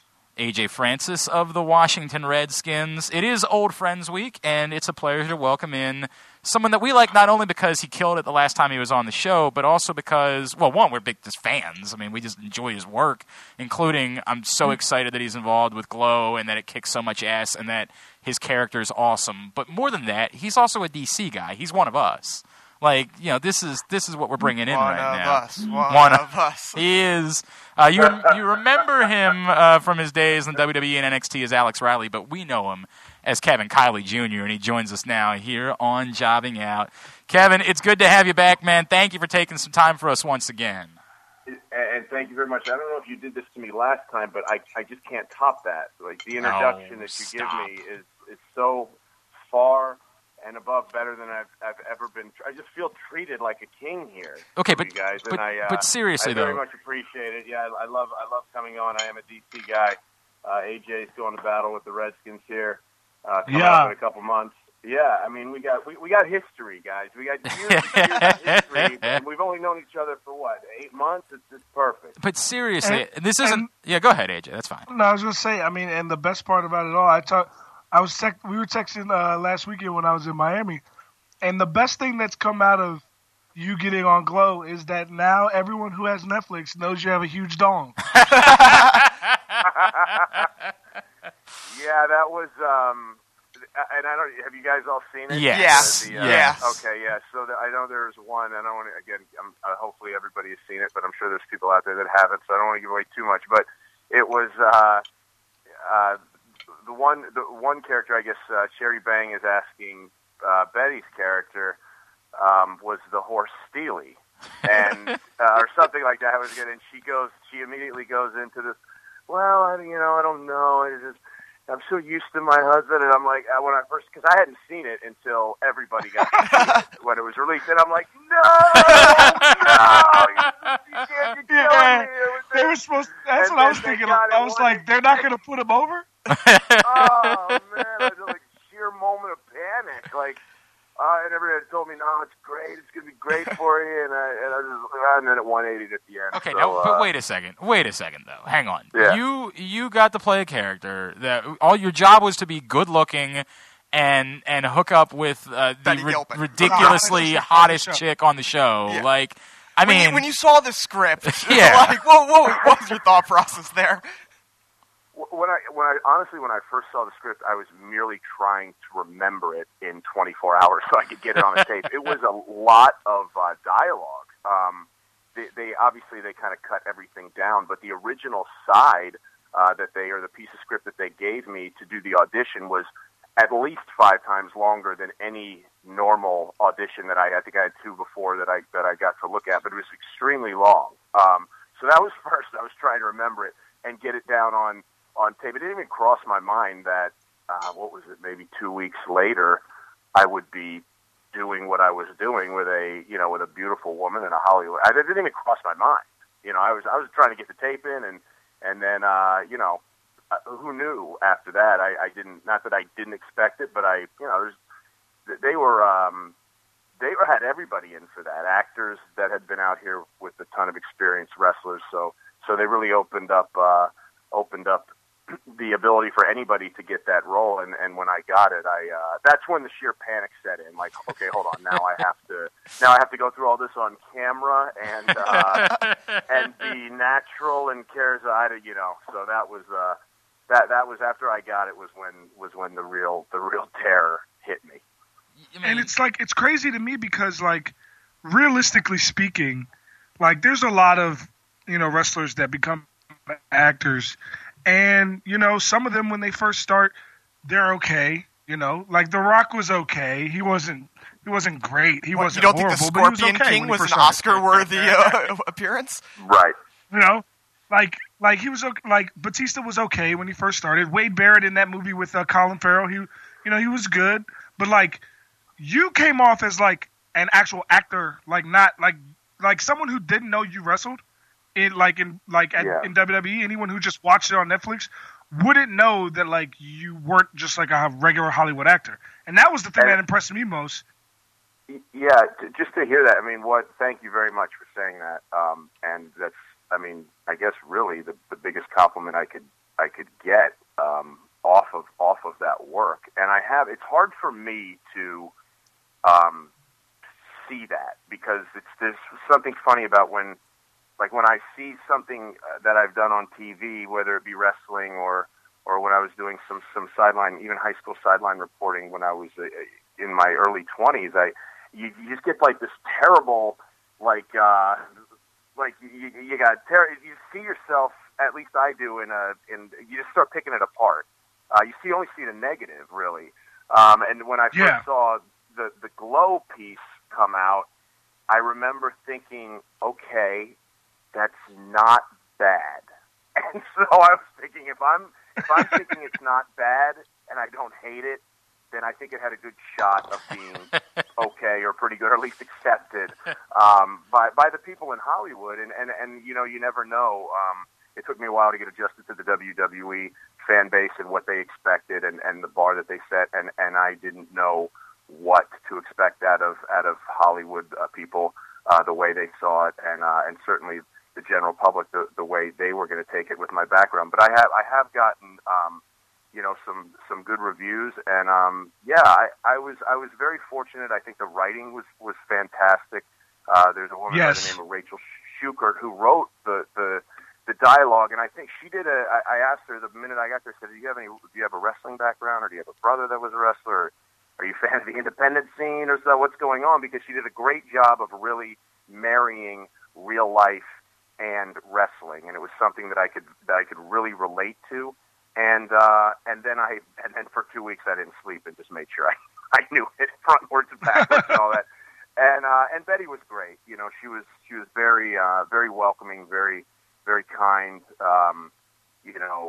very reassuring, and it was honestly it was a fun day on the set doing it. There was very little adjustments that really needed to be made, and I think everybody was very happy with it. So I'm pleased. Now, obviously, the post-match scene was the big one, but the interesting thing to me was your match and the reaction that Debbie, the character, had. I've talked to non-wrestling fans who I'm friends with who had a similar reaction that the character had. Like, what does that feel like to say that they're watching your match and going like, oh, I kind of get wrestling now? Yeah, no, that I think that the brilliance of that show is, if you've never watched a wrestling match before and you don't follow it, you have no idea what wrestling or independence or WWE is. By the end of that show, you get it. You get how you kind of get a look at the backstage of how things really come about in the WWE and the psychology of wrestling. There's a line that he uses at the end, Mark Maron, who, by the way, just crushed. Oh, no doubt. Oh, he's awesome. No doubt. And I don't think because I never worked with him directly on the show. I don't even think I've brought it up enough. Like, he was so good from start to finish on the show, and I think he he put a lot of, he carried a lot of it, and he knocked it out of the park. So congratulations to him, and that it was fantastic. But it really gives you a look at the psychology of wrestling, and there's a line that he says where the money's in the chase, and it kind of ties the whole thing together. And that's the brilliance of the show is making it digestible and fantastically entertaining to people that have never seen wrestling and don't know what it is, and then they have gotten now by the end of I guess it was episode 8 or 10, they have an understanding of the business, and they're ready to move forward with taking it on, and if there's a season 2 or whatever it is, I think it's set up real nice. It's incredible. He is, of course, Kevin Kiley Jr., DC's own, and the Steel Horse from Glow, which if for some reason you haven't watched yet, I cannot fathom what you're doing. Even if you weren't a wrestling fan, I would think you'd have watched the show by now because it's just that good. Speaking of which, because I know obviously we'll talk about what might be coming in the future with season 2, but this is your first big opportunity now as an actor being involved with this. And while I know it wasn't every episode or anything like that, but how nervous were you about how well the show would be received and if people were into it, and how much of a relief is it of someone who's trying to get more work that people are so into the show and were watching and seeing you that can only lead to good things for you in the future? Yeah, it was funny when I got, I guess 8-9 months ago now, when my manager called me and he said he was like, you booked this, you got this role, and I kind of, it's funny when certain things like this have happened, and this has been a very select few times that these things have happened to me in my life, but they have happened, and they're almost like they're surreal. You don't really know what's going on for a while. You're like, okay, well, yeah, okay, that's great, and cool. And I remember him saying, "Well, you're not more excited about this?" And I was like, I can't comprehend it yet. I don't really quite know what it is. And then I kind of got further into the process, and I got through shooting it, and I remember I was not nervous about it, and I think that's and I spoke about this before with WWE. I think that was really one of the biggest gifts that the WWE will ever have given me is they will put you.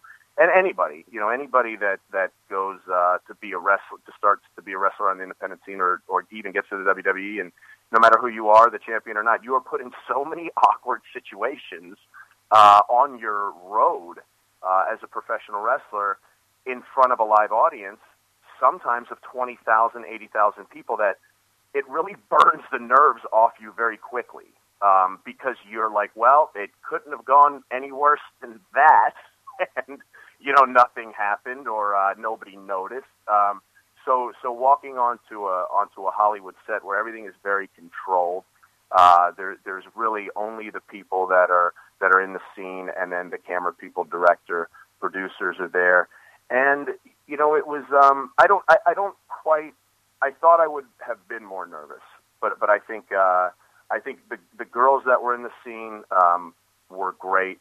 Jackie Tone and Britt Young and obviously Betty Gilpin, they were just, they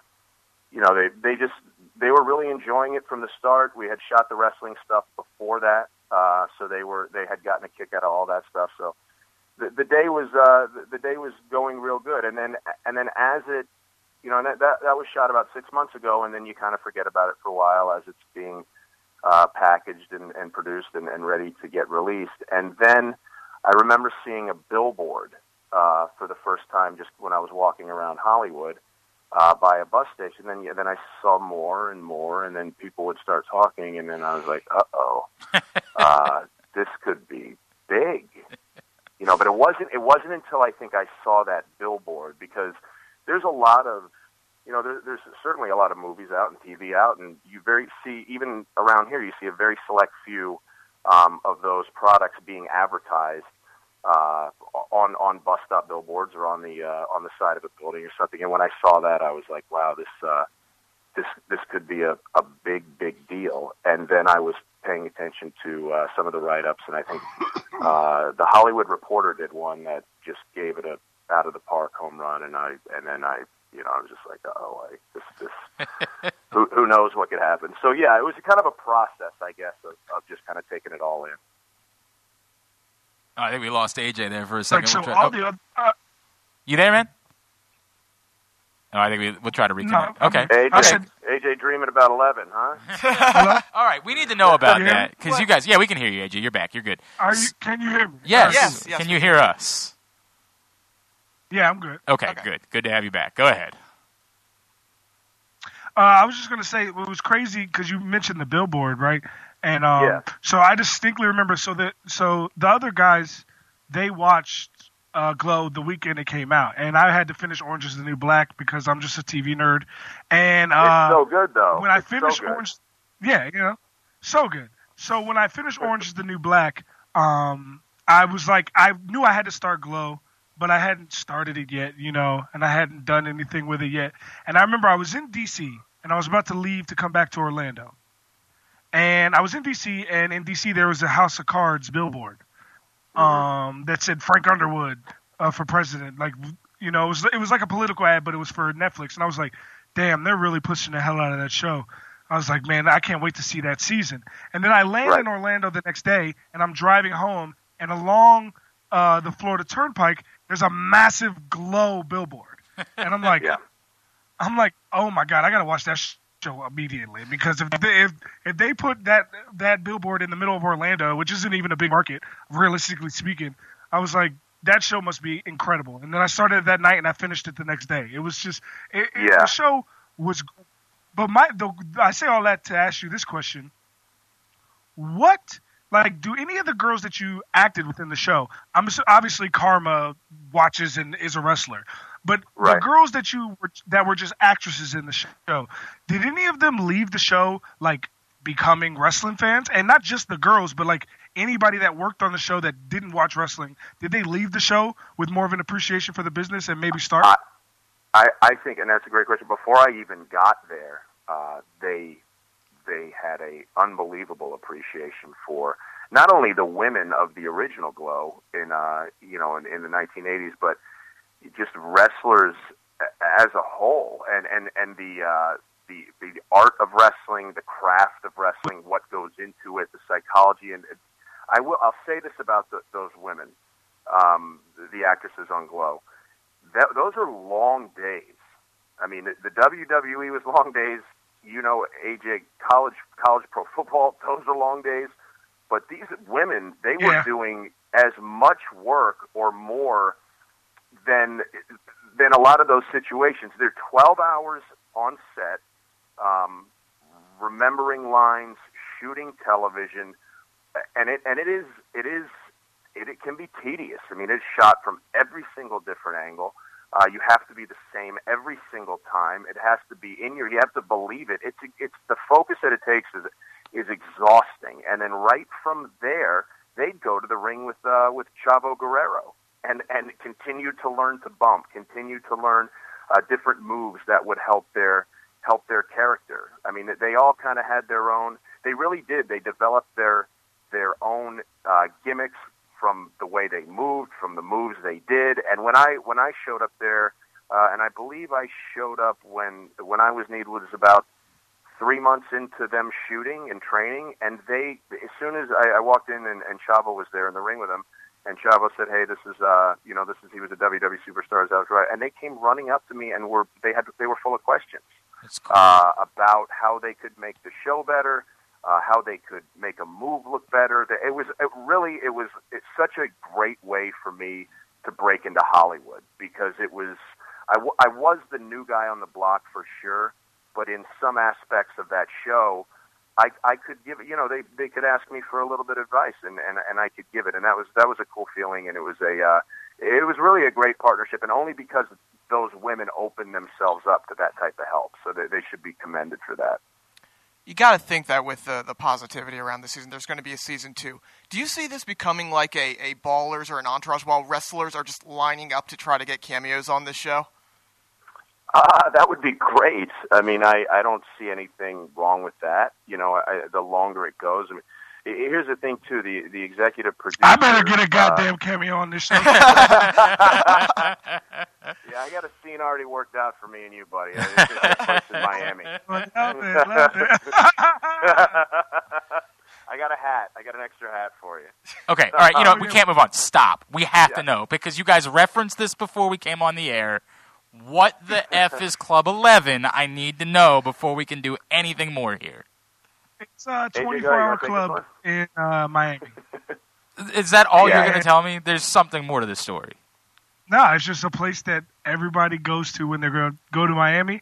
It's a fantastic time. It is like the door go there. The door charge is $150 just to get in. Just to get in. I don't know what they asked AJ for. Probably nothing because he was superstar down there. But I took my girl down there and I had heard so many great things about this place, and I got to the front door. And between the two of us, it was $300. And she's like, no, you got to be kidding me. I was like, we came this entire way. We have to see it.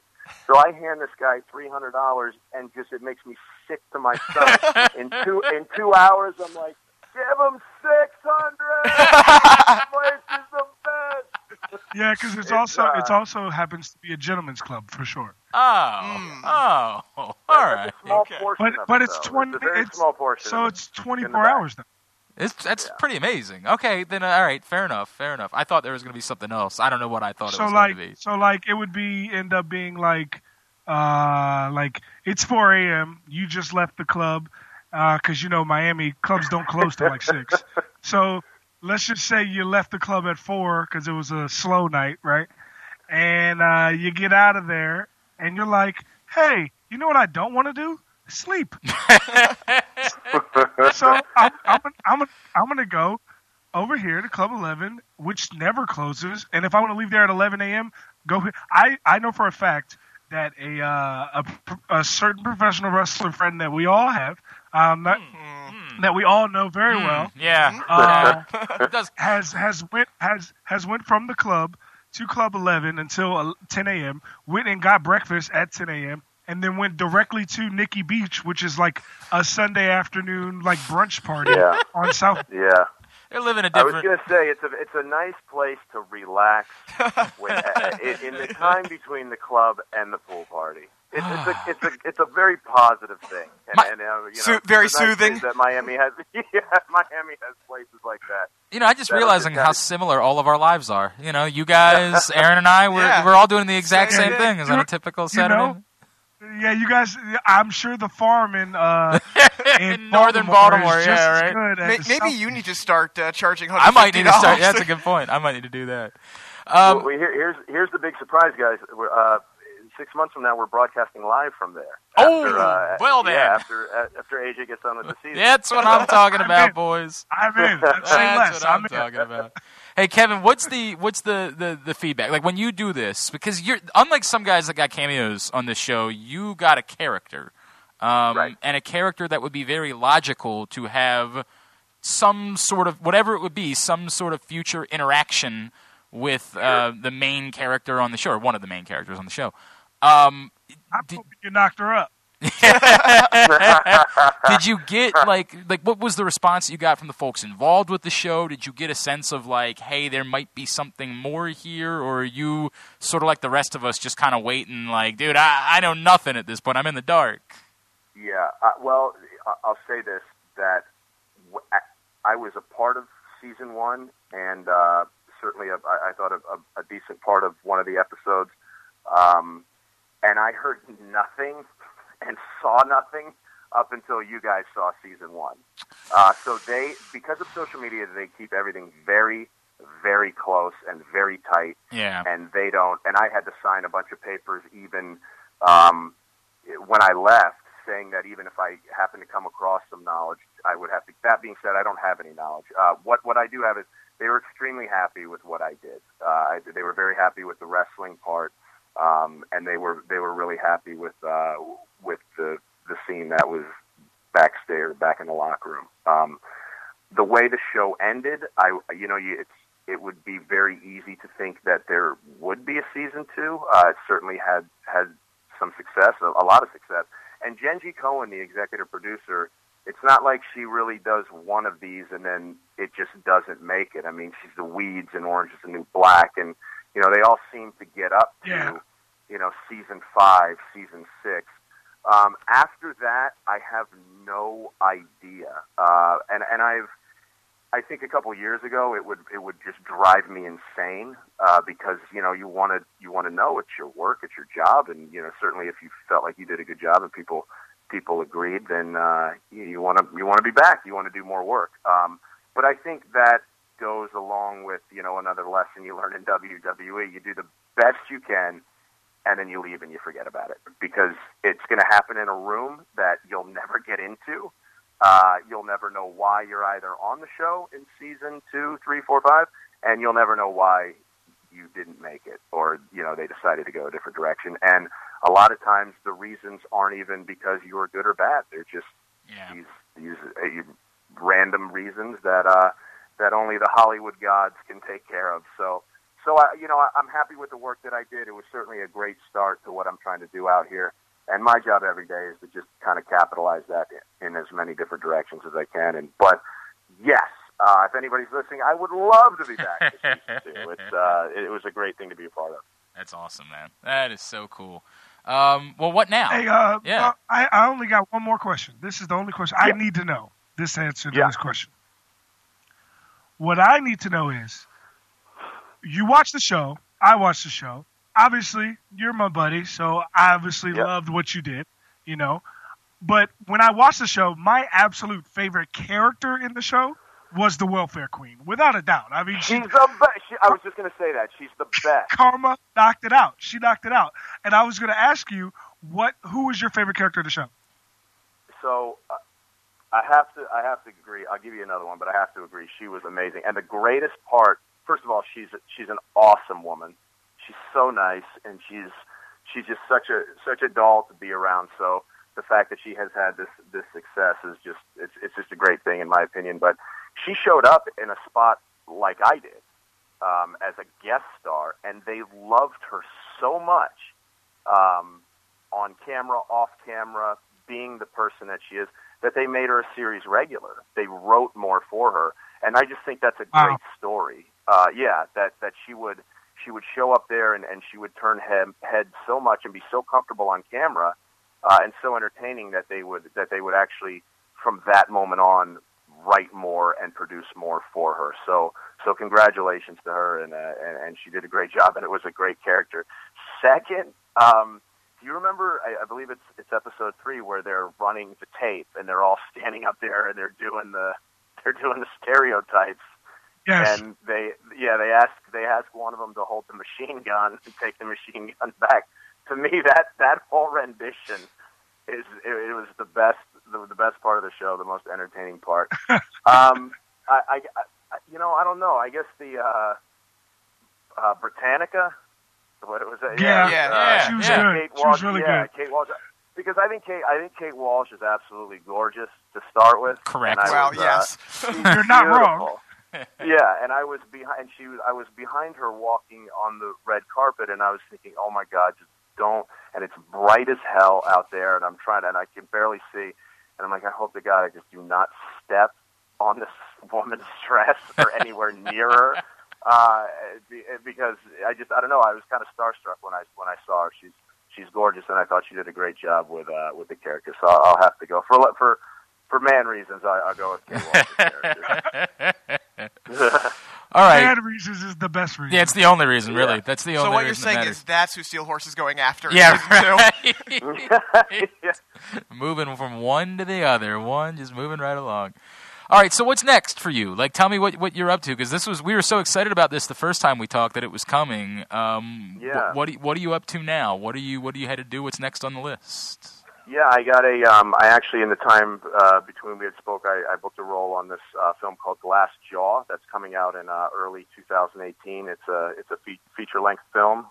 There's a lot of great. Lee Colify is the star. It's basically kind of a redemption boxing movie. It's kind of a Rocky Balboa type of thing, but a new age Rocky Balboa. There's some prison time in there. But really, more for me, it was another chance to get on a set, another chance to really kind of hone the craft, and I think they were also very happy with the work. So I'm very excited for everybody that was a part of the project that the movie's coming out, and I'm also very excited to see my role in that. moving forward from that, I'm really just out here is a little bit of there's a pause in kind of the audition process out here, and there's not a lot of new shows and new stuff coming out. But pilot season is right around the corner, so I'll certainly be heavily involved in that. And I really think that I'm hoping that the Glow thing will really help. I think that's kind of the thing that it damn sure can't hurt. There's no way it can hurt. I mean, there's no way. Yeah. So I think I'll get some attention off that, get a jump off that, and then we're expecting big things out of the late 2017 pilot season. So, that's awesome. So I'll have to keep you guys very close and very do. informed, and maybe a season 2 of Glow. Who knows? I love everything about it. It's at Kylie Jr. WWE on Twitter is how you give him a follow, and it's the same thing, correct, on Instagram, right? Yes, sir. Dude, seriously, and we told you this the last time. We kiss your ass because you're a local guy, but it's also because we've been nerdy fans. Like I know, like Aaron and I know AJ too. We've all been nerdy fans for a while. We're so thrilled for everything that you're doing, man. It's just awesome to watch, and it helps that you're from here and that like we got the local rooting interest for you as well. But like, bro, seriously, this is so cool. This couldn't have turned out better for you, man. This is so awesome the way this has worked. And I thank you so much. It was it was really important to me that I got on with you guys right in the beginning, really before any. I mean, who knows? Like, this is so. I think when it happens the way it does, I think people have the great ability to go. And you guys were there from the start, so you don't. But most go, oh yeah, well, we knew that was going to happen. Yeah, right. So untrue. Right? Like, you all thought none of it was going to happen. Like the chances of it happening are so astronomical. So for you guys to take interest, in what I was doing from the start, really before anybody knew what this was going to be, will always be very special to me, and I really do appreciate that. And I hope to keep giving myself more opportunities to get back on your show and make fun of AJ or AJ make fun of me. Or, I don't know if there's any kissing my ass on the show. I remember taking a little bit of heat on this show, which I much prefer. Actually. Right, correct. But we we genuinely like you, and we can't wait till you take us all out to Club 11. Like that's what. Yeah. That's the next. Yeah. Guys was set, and you don't know this yet. See, you didn't know because the rule was when you played in the NFL, you paid at 11. But actually, the rule now is when you have a SAG card, you. That's pay. right. That's the way that it works. That's the rule. The SAG card cost me $3,000. Well, it actually cost you $3,600 because you're taking us to Club 11.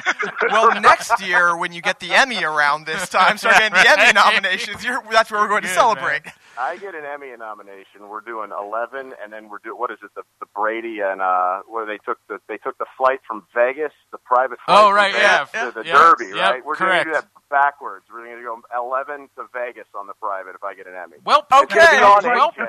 Who do we have to pay off? We'll be celebrating my Emmy, but AJ will be paying. Oh, okay. I don't think that's how that works. Hey man, seriously, you don't need a reason. Just whenever you want to hop on, we've always got room for you, bro. You guys are an absolute blast, man. I just enjoy the hell out of it, and thank you so much. Awesome, love him. That's our guy, Kevin Kiley Jr. Is he officially our best friend as far as performers go? I guess still Mojo would be. Yeah, I mean Mojo's still. Mojo's never been on the show, so but there's extenuating circumstances for that. You know I don't care. I don't care. He's my friend in real life. On this show, the best friend on this show would be Kevin Kiley Jr. You know what? You're right. As far as the show is concerned, he is the official wrestler of Jobbing Out. Wow, I'm good with that. I mean, unless you guys want to just really mark out for the belt and say, we did have gender. We did have gender. That's true. Before we had. How about Leo? It could be Leo coming up. We also, maybe he hasn't back out in a second time, but Rich Swann is our boy. Yep. That's our boy. So, all right, maybe we do a poll this week. Who gets the official title? The official title, yeah. Right. Maybe we do a poll about that this week. All right, let's touch on one thing, and then I want to do a top 5 this week because I haven't done a top 5 in a long time. Don't let it be my thing. Wait, what do you want to? Oh, my bad. I just caught it. Wow. I'm not touching your thing. Damn it! You got that one on me. No. So, look, we're not going to get into the details of whatever happened at the airport this week with Alberto Del Rio and Paige because the truth is we don't know. Nobody really seems to know. There's about 6 different stories that appear to exist about that whole thing. But it came on the heels of a brutal weekend for Alberto Del Rio where he was just shitting on... I still don't understand what he's mad about. Like, I don't understand. His Instagram post about the New Day and the Brat Battle... Bro, are you mad that Xavier Woods fucked your girl? Are you mad that they brought it up in a rap battle? Because, like, what? If you're mad that Xavier Woods fucked your girl, fine. She wasn't your girl, like, at the time. And maybe, I don't, what are you really mad about? Are you mad that it was on video? Like, maybe you should talk to her about that. Like, you know, that's the whole different thing. Are you mad they brought, like, are they supposed to pretend like it never happened? I just don't understand what he's mad about there and why he'd be mad about them like as a reasonable thinking adult. And maybe the problem is that he's not. But I don't really understand what it is that you're mad about. Like, I get it. Nobody wants to know that their girl... You mad, bro? Yeah, like... Look, this is a guy who... I don't know if he got into a physical altercation or got into a, fight backstage with DJ Z. He got in a fight with Teenage Mutant Ninja Turtles because they looked at his girl wrong. So this is a guy This guy who is not stable, man. And that brings the question up, right? The reason why I bring this up is... Look, whatever they're trying to do, and maybe nothing will ever change with Impact Wrestling or Global Force or whatever it is, but they had some heat coming off of Slammiversary. They got a lot of mainstream media attention. Jobbing Out's putting them over, right? We've had a bunch of their stars on. We're having another one on. Are they doing the wrong thing, throwing themselves behind this dude? They suspended him, didn't they? But they've already taped through mid-August. They've already taped a lot of it. They've suspended it, but in practical terms, right? It kind of doesn't mean anything. Yeah, it doesn't. It means they keep him off, and then suddenly it's very possible and probable, quite frankly, that the investigation wraps up just before the tapings, and there's actually no punishment involved. This is way less to me about that. And again, if something happened there, if he got into a physical altercation with his chick, then this is forget it. This is not an argument. The answer is no, it's unacceptable, and they need to let him go immediately. But I'm saying even if that's not the case, because there's enough hubbub out there that might not be the case. I think it's a problem simply because I don't think at this point, with so much out there over the past, it's been about a year at this point about him, I think it's hard for him to be a face. So to put him not just, on top of your company, but on top of your company as a face, I think that was problematic from moment one. Like, that match was awkward because we had to get behind Del Rio as a face, and it's hard to do that at this point. It just is. I mean, I don't know how you can.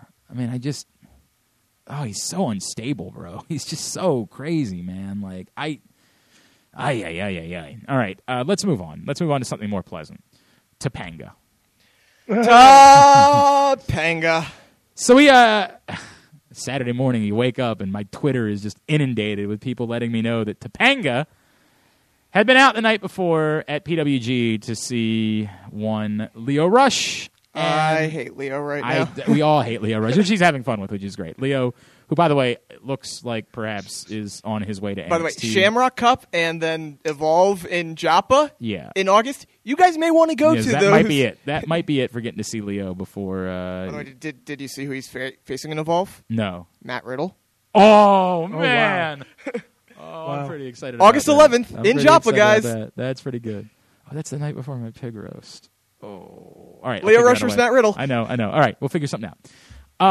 All this being said, Topanga is there. Danielle Fishel. Danielle Fishel. I think I said Daniel, which is really weird. Danielle Fishel. Daniel? Not bad. And back at it again with the white vans. She is apparently a Lio Rush fan. Or at least enough. So, is this real? But she is dating a guy who is well known in the wrestling circle. He's a journalist. He's well known in the wrestling circle. I hate this so much. I hate this. The only time I ever had Topanga on my show, right? You had Topanga on the show, and you didn't end up like a mess. This is in Phoenix. Well, I swear to God, she looked over at one point and said, "Oh my God, I wanted to she said, you remind me a lot of my boyfriend." And I said, "What the f?" I'm like, I could have had Topanga. Right? Like, you do this thing in your mind where you're like, she's like, yeah, he's a lot like you. Like, you kind of look alike, and like, he's just a big sports fan. And I'm just like, what Like, it was insane. I was losing my mind. And then you mean to tell me she's dating a wrestling journalist now? At least a journalist who dabbles in wrestling. Oh, yes. What the F? What the F? Part of the reason why we loved Topanga was because she was attainable. Turns out she's actually attainable. God damn it. All right, I don't want to sound too sexist here. Maybe we should back off of all this. The moral of the story is that got me thinking. So Topanga's a Lio Rush fan, which I don't know. Maybe she just saw him. Maybe she just saw Lio Rush that night and said, that guy's incredible, because he is. He's obviously incredible. And she said, I'm going to be a Lio Rush fan. I'm going to go get a T-shirt. That leads me to this question. We're going to do a top 5 because we haven't done a top 5 in a long time. I know we got a long show this week, but whatever, hell. We had Tommy Dreamer and Kevin Kiley on, so go F yourself. I want to know, if you were trying to convince someone to become a professional wrestling fan, and you were given 5 wrestlers, now that includes tag teams, that, you know what I mean? Like factions. Yes. And this is all time, correct? Right, within reason. If you say the Bullet Club, you're going to have to trim it down a little bit, because that basically narrows it down to everybody. Jeff at Jarrett. This point. Like, you're going to have to do a little bit better than the Bullet Club. But if you could only show 5 professional wrestlers, factions, whatever it is, to try to convince, and what you'd be able to show them is like a greatest hits tape, essentially. A little bit of everything, a little bit of mic work, a little bit of ring work, a little, the whole deal. You'd show it all. You'd show them 5 and hope that you could get them over as wrestling fans. Which 5 would you choose? That's our top 5 this week. The main event is AJ Francis. He gets to go first. Who's your number 5? My number 5 would win him off right off the back. I think I only picked one person because I think in order to make a wrestling fan, you have to show them people that they're going to actually see now. But so I agree with that, by the way. 4 of my 5 are people that are active. All of my 5 are active. But one person that I would show them because of who they are, and it would make them just be open to the idea, I would show it first, would be The Rock. The Rock, first of all, for my money, is the greatest performer in the history of the business. And I've said that numerous times, and I truly believe it. On the mic, there's never been anyone like him. There are people that try to mimic him, and they can't. He is one of one.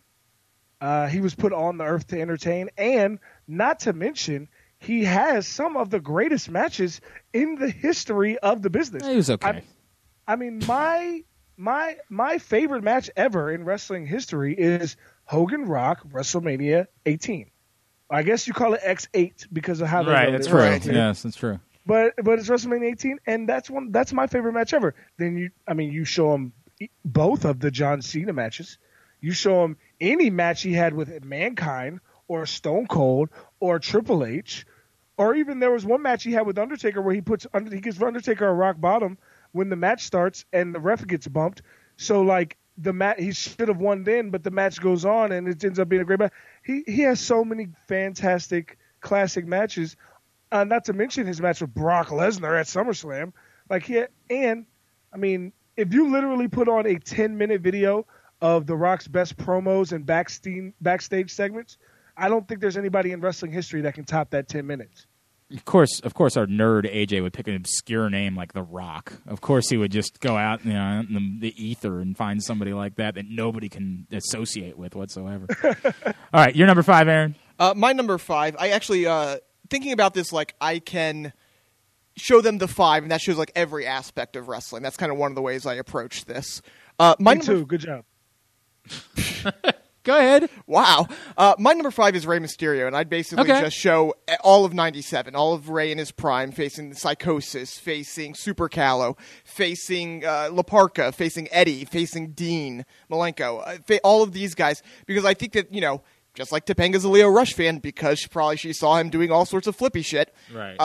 Rey Mysterio draws people in. He's flashy. He looks good. The masks are cool. And then he's doing all the crazy moves. I think that is one of the best ways to bring somebody in to the business. Obviously, not everybody wrestles that way. So correct. That aspect doesn't have it. But as far as just the first thing that they can see is Rey Mysterio flying around, that's going to catch people's attention. All right, very good. I'm with AJ. All of mine are active because if I'm teaching, I want them to then be able to go see that person afterwards, right? Like I don't want to try to introduce you to wrestling and they'll be like, oh my God, I have to see so-and-so. And you're like, oh, I have bad news. He died 10 years ago. I'm so terribly sorry. So all of mine are active. Similarly, there's different things that they do.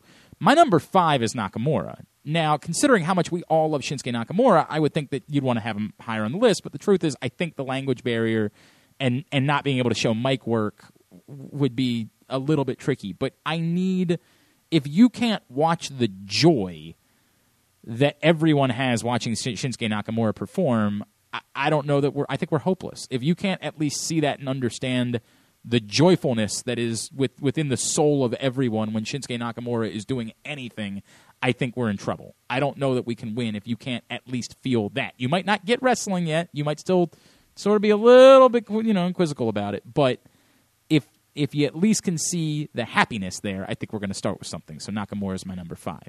Your number 4, AJ. Actually, I'm going to say Shinsuke is my number 4 because he was my number 2. Okay. The reason I had him at number 2 though was because, like you said, the language barrier is the problem.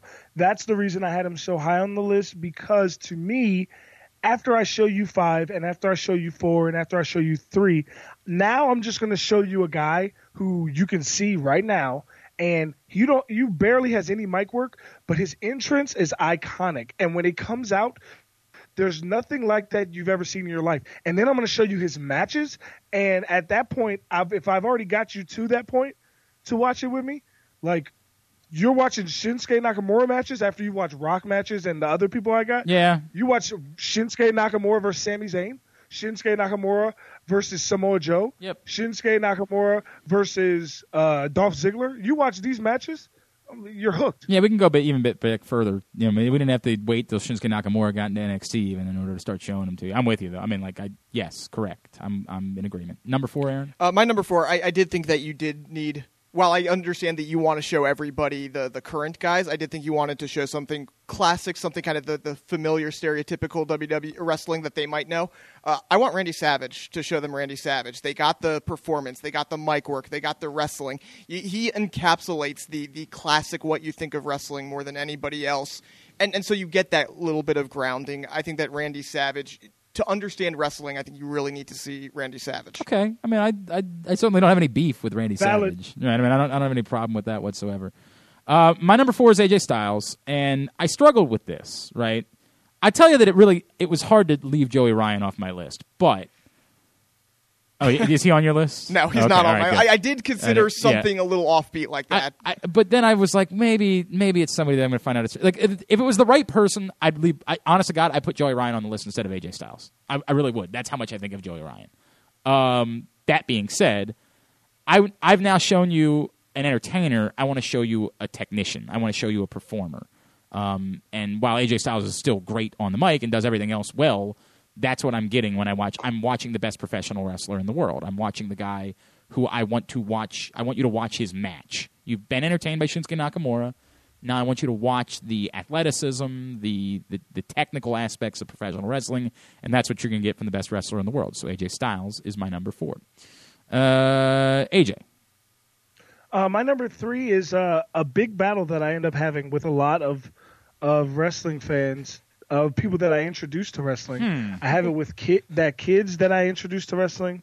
I have it with even grown men that watch wrestling every week will say things that I completely disagree with because their own ignorance. And that is the fact that the number 3 person on my list is Charlotte Flair. And I would show Charlotte Flair because there are people in this earth, like there are people that watch wrestling, like that I know that watch wrestling every week, that will tell me that the women's match sucked, even though it was a great match because they're women. Like they'll just say, "Oh, I didn't like the women's match," or "The women came on, so I went to go to the bathroom." Like they'll say things like that, and I have to. Charlotte Flair is the perfect example to show you that is not the case. Not only is she putting on incredible matches. I mean, her WrestleMania matches, her match series with Sasha last year, her matches in NXT, her match with Natalya in NXT, her matches with Becky Lynch. Like, she has so many great matches to show you. Not to mention her father is Ric Flair, who literally every person who doesn't watch wrestling still knows who Ric Flair is. So you have that bridge. And on top of that, you have the fact that if you actually watch her promos, she's, if not the best, definitely top 5 in wrestling today on the mic at getting her point across and looking good in the process. Correct. I have no issues with Correct. that. All accurate. Ding. All accurate. Ding. Now, number 3 for you. My number 3, after having the flashiness of Rey Mysterio, the stylish of Savage, I want to kind of go the other direction for it with the more ground, still very charismatic. And I thought of a couple guys here. Went with the most recent one. I want to show him Kevin Owens. I want to show him the kind of the flip side, the still lot of charisma. You are going to be interested when you watch it. It's not. I'm not going the pure kind of, pure technical.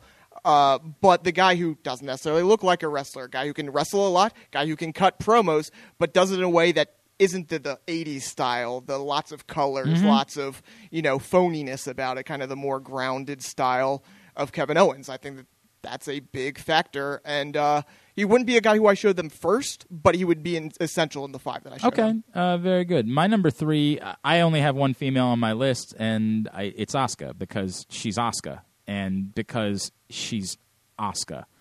Did I make my point yet, or do I need to continue going? Go ahead. No, you're good. Okay. You're good. I think you understand. She beats the shit out of people. She's Asuka. She's got multicolored She's hair going and she to kills kill you. Yes. She has like a fake, on her wrestling trunk, she has like a fake thong going on. I don't understand it at all, but I love it.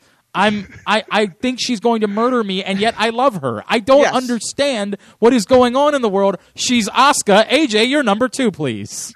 My number 2, I mentioned with the entrance of Shinsuke Nakamura, and there are plenty of great entrances in the history of the business. Undertaker, Shinsuke, Finn Balor, Hulk Hogan. Like, there's a lot of them.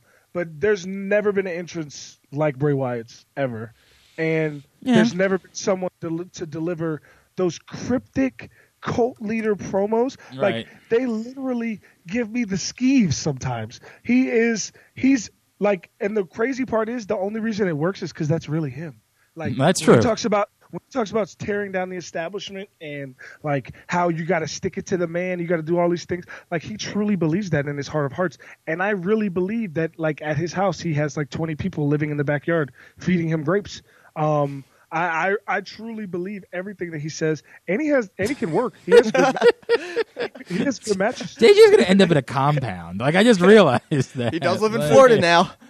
I'm saying, like, he literally, like, when I was at Brent's house, right?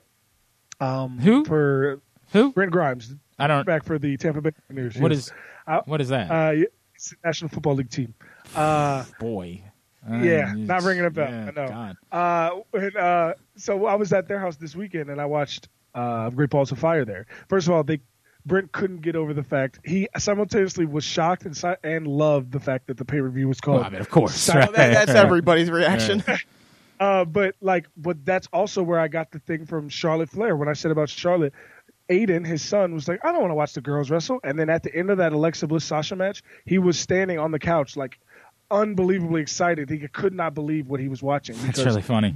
Because the girls can go. But also at the same time, I was talking when Bray Wyatt came out, I was talking to Brent. And we were sitting there and he was like, I've always liked Bray Wyatt, but when I was at WrestleMania and his entrance came out, he was like, I've never felt anything like that. And I was like, yeah, I mean, you gotta like, you can watch it on TV and it's crazy, but when you see that live with all those lights and the swaying, it's different. And in the low music, like nobody else has an entrance music like that, like ever. Nope. Like maybe Undertaker, but even still, no, because it's like organ, so it's like way higher. Like it's just so much. It's so different, so unique, and I think that would. At that point, after showing them everybody I've showed them already, that would begin to hook them in. All right. Aaron? I've been asked this question before in a different way, which is what's a match that you would show everybody who wasn't a wrestling fan to try to get them hooked? And I kind of thought about it a while. And one match that I just kept coming back to that I thought would be a perfect way to hook them in. It's not too technical. It's not too hardcore. It's a nice balance of everything. Is the TLC matches of the 2000. So my number 2 is the Hardy Boys. I think that the Hardy Boys, their flashiness, their styles. Go fuck yourself. Go fuck yourself. I mean, they are. I mean, like, just take. Is there a ruler in here? I'm going to shove it directly up your asshole. Wow. They're number 1 on my list, so you can go fuck yourself. Yeah, the Hardy Boys are just absolutely perfect for who I would show to get them involved. God damn it. That is the correct answer. And you could show them everything from back then. That's the point. Yeah, that's the reason why the Hardy is the correct answer. Mother. All right, well, my number 2 is the Hardy Boys now. No, well, yeah, I guess it's going to have to be the Hardy Boys because AJ referenced something, and you're right. I think somebody with a very unique entrance is important here. And Bray Wyatt's a good choice, but he doesn't have the best entrance. I think we all know who the best entrance in professional wrestling No way, Jose. belongs to. No, say R-Truth. I'm going. Well, first of all, I really pained me to not put R-Truth on this list. I was really surprised he wasn't number 4. Yeah. Really surprised he wasn't number 4. And no, it's not No Way Jose. I cannot believe that you guys are struggling with this one so much. In all of professional wrestling, who has the best entrance? All of professional wrestling. Think about it, Aaron. Think about it. Is it Grado? Of course it's Grado. Of course the answer is Grado. Because I knew nothing about Grado. But the moment that Aaron walked in here and said, all you got to do is watch this 3-minute clip, I said, well, I know who my favorite professional wrestler is. I know who I want to follow around and literally go see a show in an elementary school gym, and he didn't even show up. Grado is the answer, boys. And he was going to be my number 2, but he's actually my number 1. So there you go. My number 1, I'm going to take the wrestling involved, and I'm going to take the pure connection that this man has with the crowd from moment 1, takes you on the journey. I'm going to show him the best of Daniel Bryan. Just kind of the idea of this is the type of ride that wrestling can take you on. Just show him the Randy Orton saga there, the saga against the Authority. Forget all the stuff about with that I could show them for Ring of Honor. I could show them all the great matches. I could show them everything he's done. But just the fact that I could... Not to mention Team Hell No. Yeah, exactly. I could show them all of Daniel Bryan's career, but all I would have to do is show them the saga of the Authority. It's like, this is what wrestling can do. It can take you on this ride. It can make crowds revolt. It can make fans destroy other wrestlers' career because they love this guy so much. Daniel Bryan is what wrestling is all about.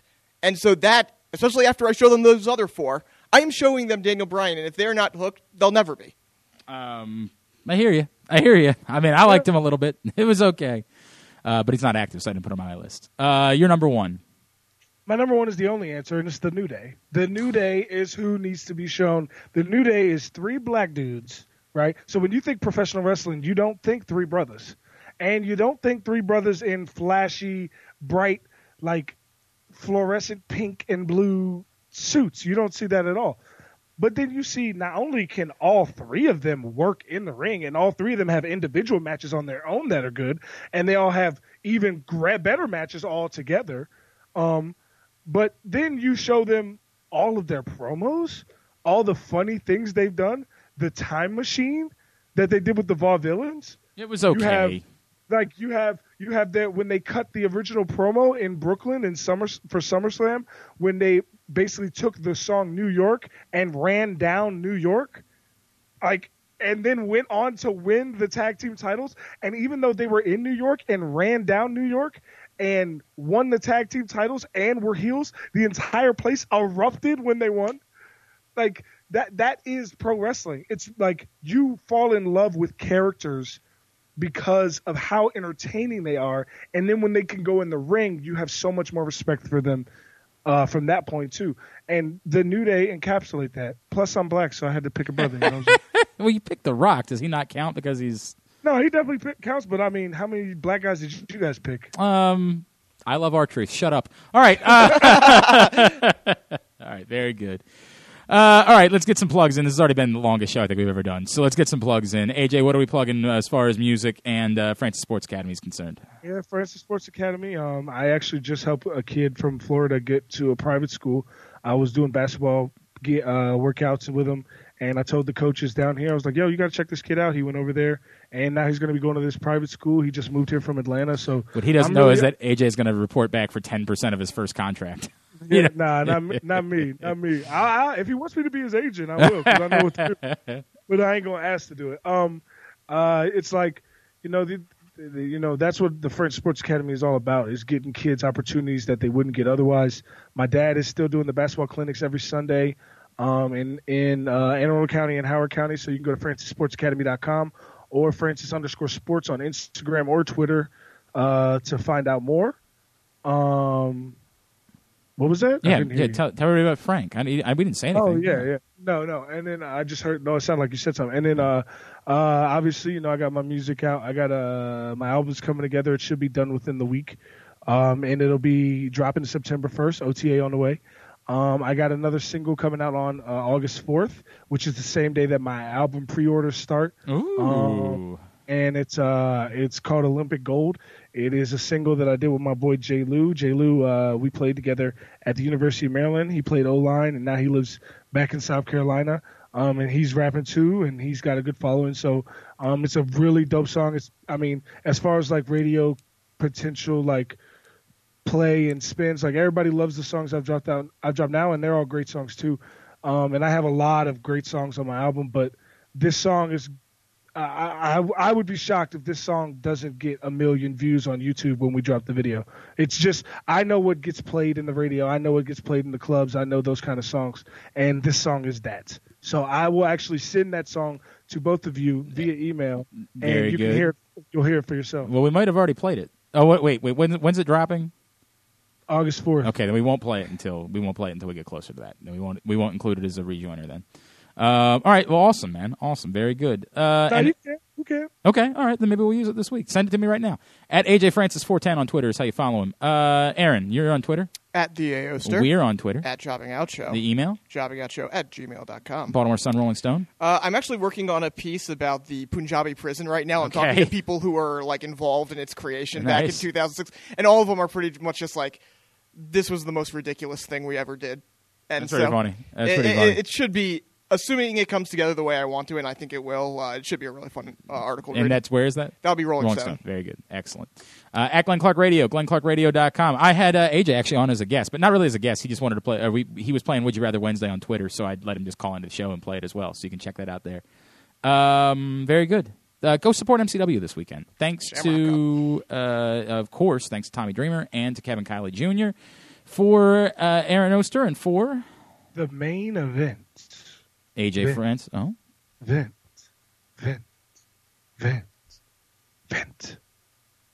AJ Francis, the Washington Redskins. I'm Glenn Clark. This has been Jobbing Out. Vent. Jobbing Out.